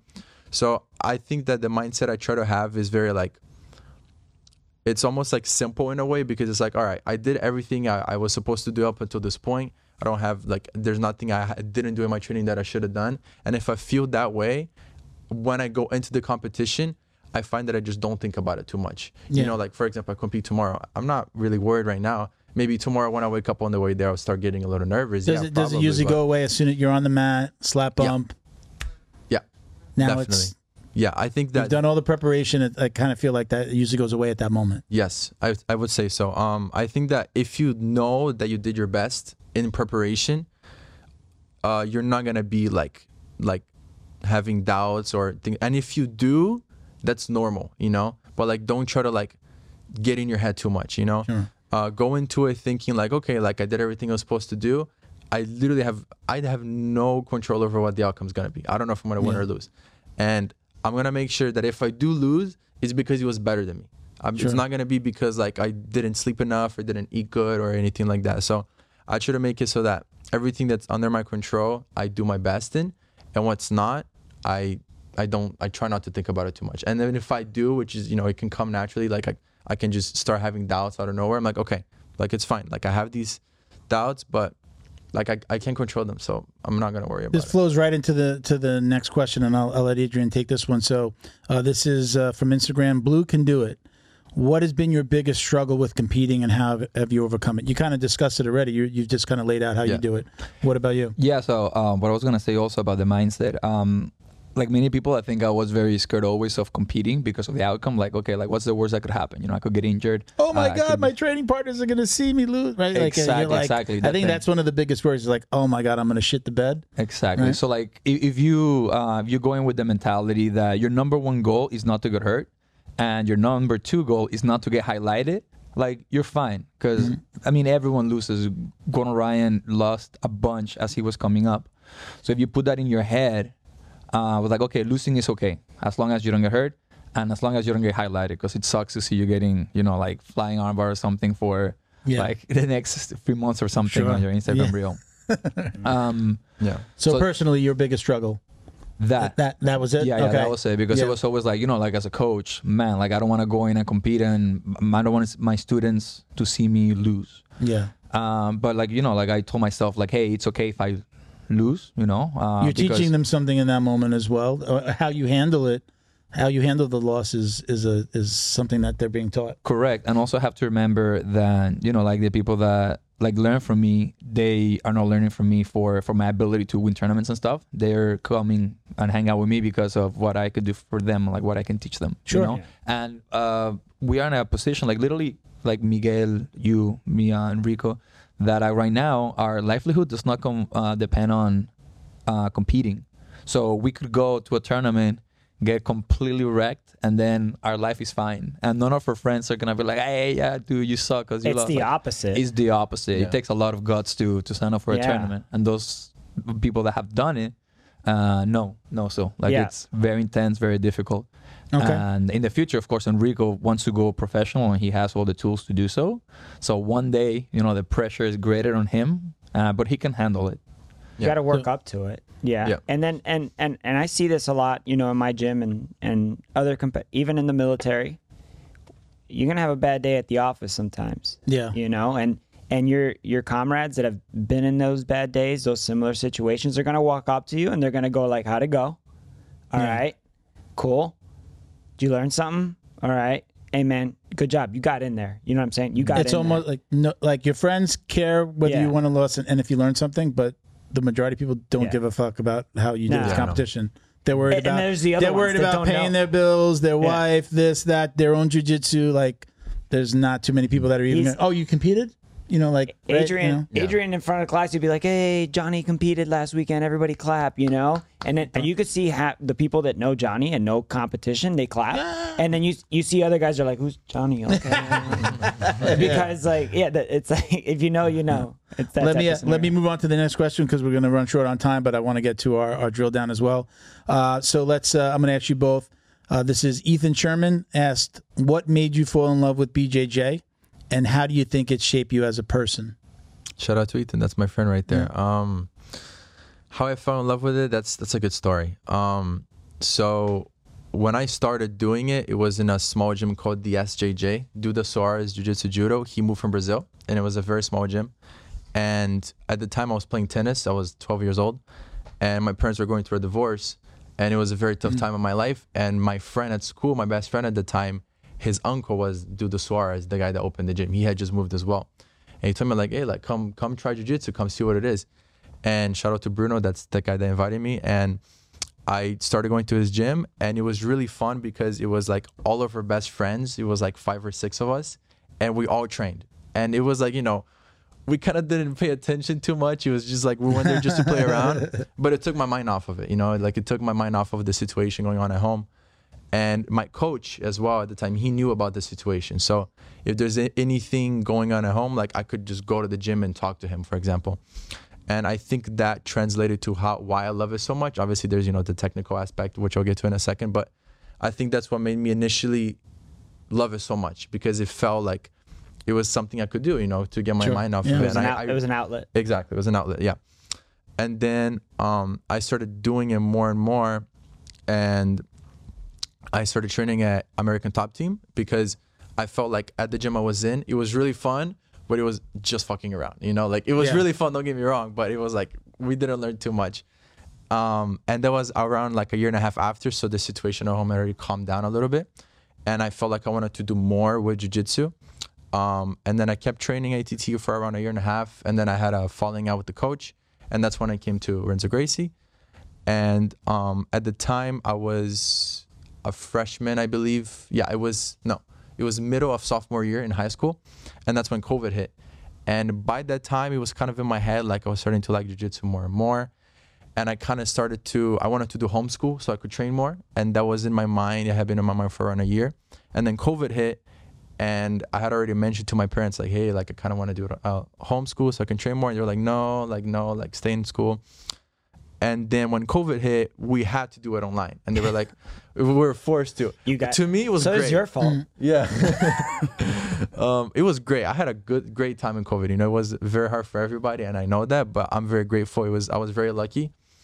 And they were like, okay, if you do good in this format, like we'll let you do online.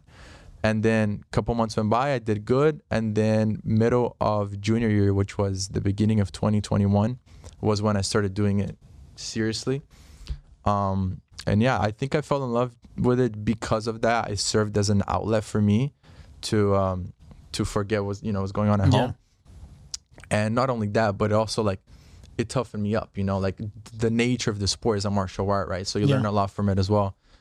And I think there's also like the whole technical aspect to it. I really like the intellectual side of jiu-jitsu. I like learning the techniques, and I like the technique. Like I like being technical, like you said, like I like being fluid. Like when there's a technique, I like smooth, because like I'm tall, but I'm not a very strong person. Like physically, I can't like bench press a lot of weight, for example. And when I was around 14, 15, I was in the adult class going with guys that are like 230 pounds. So my only way to survive was technique. I couldn't like muscle my way out of the situations, right? Wait until you get in your 30s. Yeah. Oh, I'm excited for that. Your 50s. Yeah, that I'm not excited about. But I want to. Because of the strength, though, like that's yeah. You're gonna get your man strength. Yeah, for real. Yeah, it's gonna be good. I'm looking forward to that. Yeah, but primetime Kiko is gonna be legit. I'm waiting. I'm gonna stick around. Yeah. So I would say like, and it's like when I started learning the technique, I started like beating those people. I was like 14, 15. I was a gray belt, and I was, doing good against purple belts. So I was like, this is great. Like I'm actually doing pretty good here. So that I really like the technical aspect of it, and I really like how it served as like an outlet for me. Okay. So I think that's why I like it so much. Very cool. How about you? What made you fall in love? I think. Yeah, I'm just noticing you got a little dinger there, huh? You got a little black eye there. Yeah, we had a traveling open mat last Sunday. I think many of the skills that you learn in jiu-jitsu translate to real life. My math teacher told me one time, I asked him, like, hey, what do we have to learn? Like all these stupid formulas. Like, when am I going to need how to replace a square or solve a quadratic equation? And he explained to me, listen, like, you're not going to have to physically do these equations, but the skills that you learn from solving them help you find different ways to get to the same result, to the correct answer. So in jiu-jitsu, like, finding different ways to get to the same technique, to the same submission, to take someone's back, like, it starts to ingrain something in your brain where you're in the real world and you got problems, you start figuring out different solutions to the same problems. Correct. Solving. So the problem solving, that's one of the parts that I like the most about it. When I first started jiu-jitsu, I just found that it was a lot of fun. Even if jiu-jitsu was the worst martial art you could do in terms of self-defense, it's so fun. I would still do it just because it's a lot of fun. Also, there's no hitting, so like there's a very low chance of you getting hurt. So that's what made me want to do jiu-jitsu. And then I actually fell in love with it over time. Like at the beginning, I was like, hey, yeah, this is fun. And then I got deeper and deeper, and I was like, yeah, this is something that I want to do for the rest of my life. And it's something that you could definitely do for the rest of your life, because like, you couldn't do taekwondo for a really long time. That's the second, like that old quote that's like, every man has two lives. Their first life, and then when they realize that they're going to die and it's their only life, and then they start their new life. I feel like in jiu-jitsu, you feel the same way. You have your jiu-jitsu life, and then you're like, oh, if I want to do this for the rest of my life, I have to start taking care of myself, eating right, stretching. You have to make sure that you can make inverting. it. Stop inverting. And you start making decisions in your personal life so that you're better at jiu-jitsu. So you could do it for the rest. And my question to Adrian would be like, now you're behind the curtain. Now you're in the grind. You have to come to work. Sometimes I'm sure it feels that way. Are you falling in love with being a coach, with like owning a gym? Like, how's that? Sometimes, let me add, like, sometimes when the passion becomes the job, you lose the passion. Nah, I really like it. Like, I look forward to train every day. The part that's annoying, it's the behind the curtains, is like the corporate stuff, like the business side. Yeah, like every Friday I gotta do payroll. Like, I gotta pay this guy. Like, once I get out of here, like, I sit on the computer and send stuff to my hey, how many hours did you work, bro? Like, like following this guy, following like also like the gym. Like, everything decides to get broken. Like, at the periodically, same time, right? So it's like changing lights, fixing the AC, and it's my responsibility. That's the annoying part. But training every day is pretty cool. The business of the business. Like, I was training before I got here, and now that I have some power, I get to like figure out the schedule. For example, like I've always liked gi. Well, I've always done gi a lot more, but recently, the last few years, I started to fall in love more with no gi. And I think I personally think it's a lot more fun. It's a lot more dynamic. Yeah. I think for self-defense situations, it's also better because of all the wrestling. And whereas the gi is good, you will get more out of no gi. That's my thought. Okay. So I was able to like, hey guys, like, who wants to make this gi class no gi? And then let's do it. And all right, now it's no gi. Done. I didn't raise my hand, but now I like no gi more now. I'm not gonna lie. And also, I've been focusing more on no gi. Now when I do a gi class, it somehow feels easier. Like, in terms of like problem solving skill, because it's like, oh, I didn't have that lapel there before. I would have to like change my grip or change a post or do something like that. I feel like it makes you even more creative in the gi, because you're like, oh, I got handles. It gives you more time to figure out your strategy. Not even that, you can move quicker. I think with the handles, it's like, it's so much easier to hit a duck under if you could yank on a collar and but that's if you know what you're doing. Yeah. If you're like on the receiving end of that, it sucks. It does, but the no-gi, I'm not, dude, I'm the hammer, I'm the nail, like everybody else. But I'm just saying, like, the no-gi, I feel like, almost like Jean-Jacques Machado says, it's like, he has no, like, it made his style better. Yeah. Hey, give me a second. Christian, do we got enough time? Like another 5-10 minutes? Are we in a rush or anything? No? Okay, cool. All right, so we're going to do, let's move on to we're going to do the last group of questions. We call it the drill down. Just a group of questions. I'll let you do I'll let you do it. He's only here to do this. Hold on. So with just our group of questions that we like, that are like the most submitted questions probably. So we just put them into the end of the show, and then we ask everybody the same questions. So we call this the The drill down. That's our sound effects guy. Right there. He's only here to do that one thing. You can go now, Bo. Thank you for showing up. No way, dude. I love Bo. Okay. So, all right. So we're going to go through these questions, and you can elaborate if you want. We can do them quick. It's up to you guys. So first question, gear preference, gi or no gi? There's nothing better than hugging sweaty men on the floor. So I would say no gi, definitely. No gi, and you just really answered it by saying no gi. So takedown or pull guard? Preference? Both. You gotta know both. Because if you're getting a fight, yeah, you gotta know takedowns, but you're not getting in a fight every day. What's your go-to though? What's your go-to like? Are you always going back and forth, or is it just takedown. Like, man, I always see we're talking about jiu-jitsu in a vacuum. We're not talking about no, definitely takedown. Not the advice like you personally. How are you doing it? Yeah, what's in your How heart? about you, Enrico? I shamefully pull guard. All right, that's good. That's okay. Music during rolling. Yes or no? Yes, and I rotated. Yeah. It was salsa last week. Okay. Yeah, if it's not whatever he's putting, then it's good. Dude, If you got the dial, so you prefer music during rolling? Yeah. And if you had control of the dial, what would you be playing? Like 90s rap or like something Brazilian. Nice. Yeah, man, I like Enrico every day. Some spiritual. Dude, I was rolling with him last Friday, and like his song came on, and he got all fucking. So good. And he got all. His song came on. He has the nerve to like a song. No, but he got all motivated. Like this is literally the last roll. Yeah. What's the It song? was that Freebird song, you know, when the solo comes in. What song? Leonard Freebird. Skinner. Oh, Leonard Skinner? Oh, wow. Yeah, so The solo comes in. yeah, so it's a long song. Yeah. I got my ass whooped. Oh, you. Yeah, It was I was his song, and you were rolling. Yeah. Oh, I was flying. Yeah. Yeah, I was.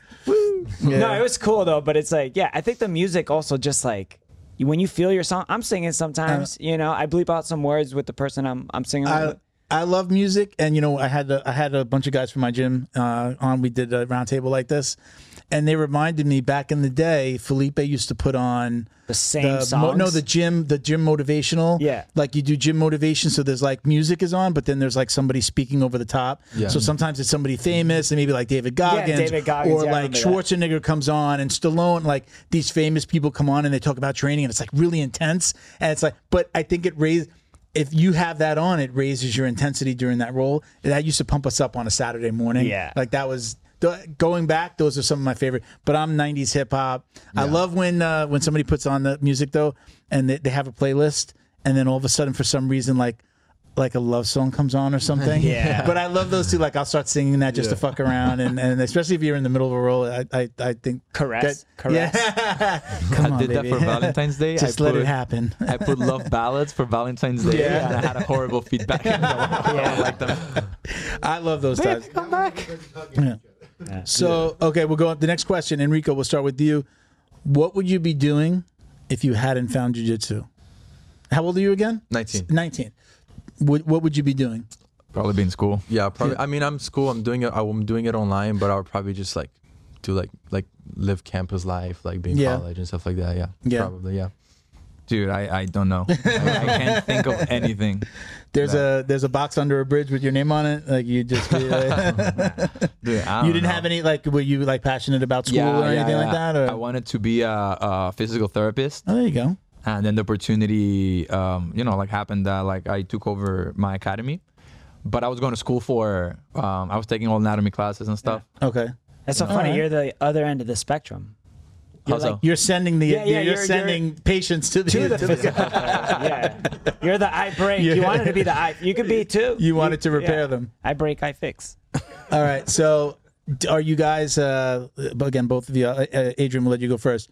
Are you watching a lot of tape? Like, do you watch flow grappling and the WNOs? Are you like, oh shit, there's a WNO on tonight? Are you that guy? Yeah. Are you watching everything? Yeah, all of them to see like what people at the top are doing. Yeah. Anything that we could incorporate to our games.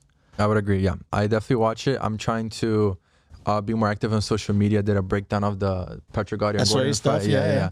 So yeah, definitely. What do you ever watch like if you know you're going to be up against somebody? Did you know you were going to be up against John Combs before you got to that? Not until the same day. The same day. So is there ever a time where you know you might be fighting somebody and you've like looked? Do you watch try to find their stuff? He's had a lot of white line promotion super fights. Okay, so. all right, cool. Yeah. I definitely try to study them. Like I don't get too obsessed over it, but like okay, like they're a good wrestler. Like I'm not gonna try to wrestle them, or I know they have good leg locks, so I know to avoid my legs getting entangled, stuff like that. That just helps me out. And I knew John Combs had a good guillotine. That's what they told me. So when he was they named it after the Combs-atine. So I was aware of it, you know. Yeah. So that's why I think there's value in that. Yeah. All right, good. Yeah, man. Because it's hard to beat their guys at their strength. For example, like our friend Matt that I was talking to you about last tournament that he did, he was going against this dude. He was huge with a huge neck, and he had a shirt that said Ohio Wrestling, and he tried to wrestle. He tried to wrestle this guy. No, he didn't. What do you think is gonna happen? You know, he went in like head him first, blast double. Yeah. He almost got him though. That's almost as bad as when you forget about a wrestling shirt, but whenever you see somebody with the square patch on the back of the gi, and it says like USA, and you know it's a judo guy. Yeah, and they grab you back here, bro. Yeah, so they get it right. Dude, there's a electromagnet on my butt that goes to the mat. Yeah, exactly. Favorite competitors to watch? Enrico. Enrico.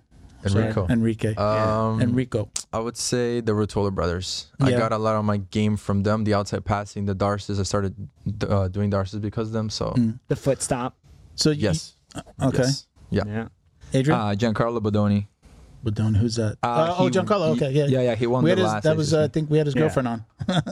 Yeah, really. We had his girlfriend on before I knew it was his girlfriend, right? Yeah. Renzo, right? Giancarlo Bodoni? He's Well, a Renzo guy. New Wave, yeah. New Wave, right there at correct, Renzo. correct. What is that? Renzo Austin? Yeah, so Renzo Gracie Austin, right? ATX. Yeah. Yeah, they do. They would train a teacher, Renzo Gracie Austin, but I think like all the pros train a New Wave together. Yeah, I mean, I think that guy, well, he's like, we're like similar body types, but he can do everything. He has a phenomenal guard, passing, great takedowns. Like, I really love his foot sweeps. Yeah. Actually, recently, I've been working foot sweeps, and I'm looking at a lot of his footage to see how he's doing it. Yeah, they sync up real nice to Freebird. Enrico, I was going to ask this question when you answered the last one, but we'll continue on to this. So, Coach mentioned something before that I think he might have used the word you want to go pro. What is your ultimate goal in jiu-jitsu? Where do you see yourself in 5 and 10 years? I would say in 5 years, I see ADCC definitely 1 or 2 times at least. And I want to like win worlds and ADCC and stuff like that. But not only that, but I think that one of the better ways to actually like make a living is to have multiple sources of income, like sponsored or like seminars, and then eventually a school that's probably more long-term, like in 10 years or so. So I definitely want, as a competitor, I want to win everything. Like I want to win ADCC, no Gi Worlds, or whatever it is. Maybe not Gi Worlds, but we'll talk about that. But yeah, that's definitely my goal right now, 5 years. And I think that I can definitely make a living if I have multiple sources, like I said, like sponsors, seminars, teaching. What are you going to school for? You said you are taking college classes. Yes. What are you going to school for? I just chose my major. I'm doing physical education, so I can do like physical therapy or something of the sort. Perfect. Something sports related, you know. And Adrian, what's your ultimate goal in this world of jiu-jitsu? I mean, you're a very young gym owner, but where do you see yourself in 5 or 10 years? Man, my goal is to have the most kick-ass academy, training facility in South Florida. So, like, I know a lot of martial art academy owners want to have multiple academies. That's not what I want. I want to have one place, but we got everything in that place. We got multiple mats. We have kickboxing, an area for the kids. We have a gym. Yeah. And also, like, the most kick-ass facility. Like a weightlifting gym, you mean? Yeah, exactly. Okay. So you can get all your training there. Bunch of classes, 6:30, noon. So, like, doesn't matter what your schedule is. Like, you could always make it to train. Okay. It's kind of like that the right now. Ultimate academy. Nah, but like sometimes I know what you mean, but like you're actively doing that. There's a MMA class on Mondays. There's 6:30 a.m. classes almost every single day of the week. 9 a.m. executive classes, like 2 or 3 days out of the week. Executive, so well, we have an executive class, which is they kind of like started on their own. It's from 8 to 9 on Saturdays. But like, unofficial. But he allows that. What I'm saying is like he's making the gym. Old man's jiu-jitsu. Yeah, that's what it is. Is it 40 and over? Yeah, 40 and over? That's what it is. And they discuss how the young bucks. They're like, we gotta listen. We gotta. It is. It's a we gotta figure out Enrico. Yeah. We gotta get. Watch that buggy choke. It's the new world order. They got a projector. They have graphs. Yeah. Dude, guy with a pointer. Hey man, I'm saying it again. He's not the only dangerous guy there, man. Yeah. I mean, he's been talking about you for a little bit. He's just like, you got to have this guy on. I'm like, 2 years. Still young. Literally since the first day, I was like, this kid's special, man. Appreciate that. All right. So we've got the very last question. Now, Enrico, you talked about like doing social media and stuff like that. So you be careful with the answer to this question because this may come back to haunt you. Yeah. You know, when you get famous, right? No coaching. Yeah. Do you or do you not wash your jiu-jitsu belt? You don't have to say anything without your lawyer. No comment. No comment. Thank you for having me. I plead the fifth. Plead the fifth? Yeah, What about you, I think AJ? that's the first plead the fifth. We're coming back to that. We're going to come back to that. Do you wash your belt? I think if it stinks, wash it. Yeah. Okay. Yeah. Come back to Enrico. You believe in the juju? You believe in the juju? I think the only reason you wouldn't answer it is because you don't wash your belt, which is fine. It's cool. It's okay to be disgusting. Well, Wagner doesn't wash his belt, and he looks down on you if you do. Oh, Wagner we had Wagner on. He looked at me like I had 4 fucking heads. He's like, what? Like he's right next to me, and he's just looking at me going like, what the fuck is wrong with this guy's washing his belt? Ugh. If you're really good, you shouldn't be sweating in the first place, so you don't need it. No, I'm just kidding. That's the best answer ever. Best answer ever. We're gonna leave it there. Yeah, that's great. Yeah, leave it there. We're gonna leave it there. That's it. Wait until AC breaks down. Yeah. Also, guys, we have 2 of our teammates competing tomorrow in Atlanta Open. Both Gian, who we mentioned earlier, and JPEP. John. JPEP. So if you guys are watching this, good luck. Bring the gold or don't come back. Thank you to Feito IT and AV, specializing in commercial and residential automation, security cameras, CCTV, POS, and more. Check them out at feitoitav.com or call 305-428-2515 and let them know the dummy sent you. Special thank you to the crew over at Flow and Roll for all their support. Flow and Roll is renowned for their incredible no-gi rash guards, shorts, and leggings. Flow and Roll has quickly become the premier custom apparel provider for academies big and small throughout the United States. Reach out today to discuss your custom order and ask about their incredible pre-order program.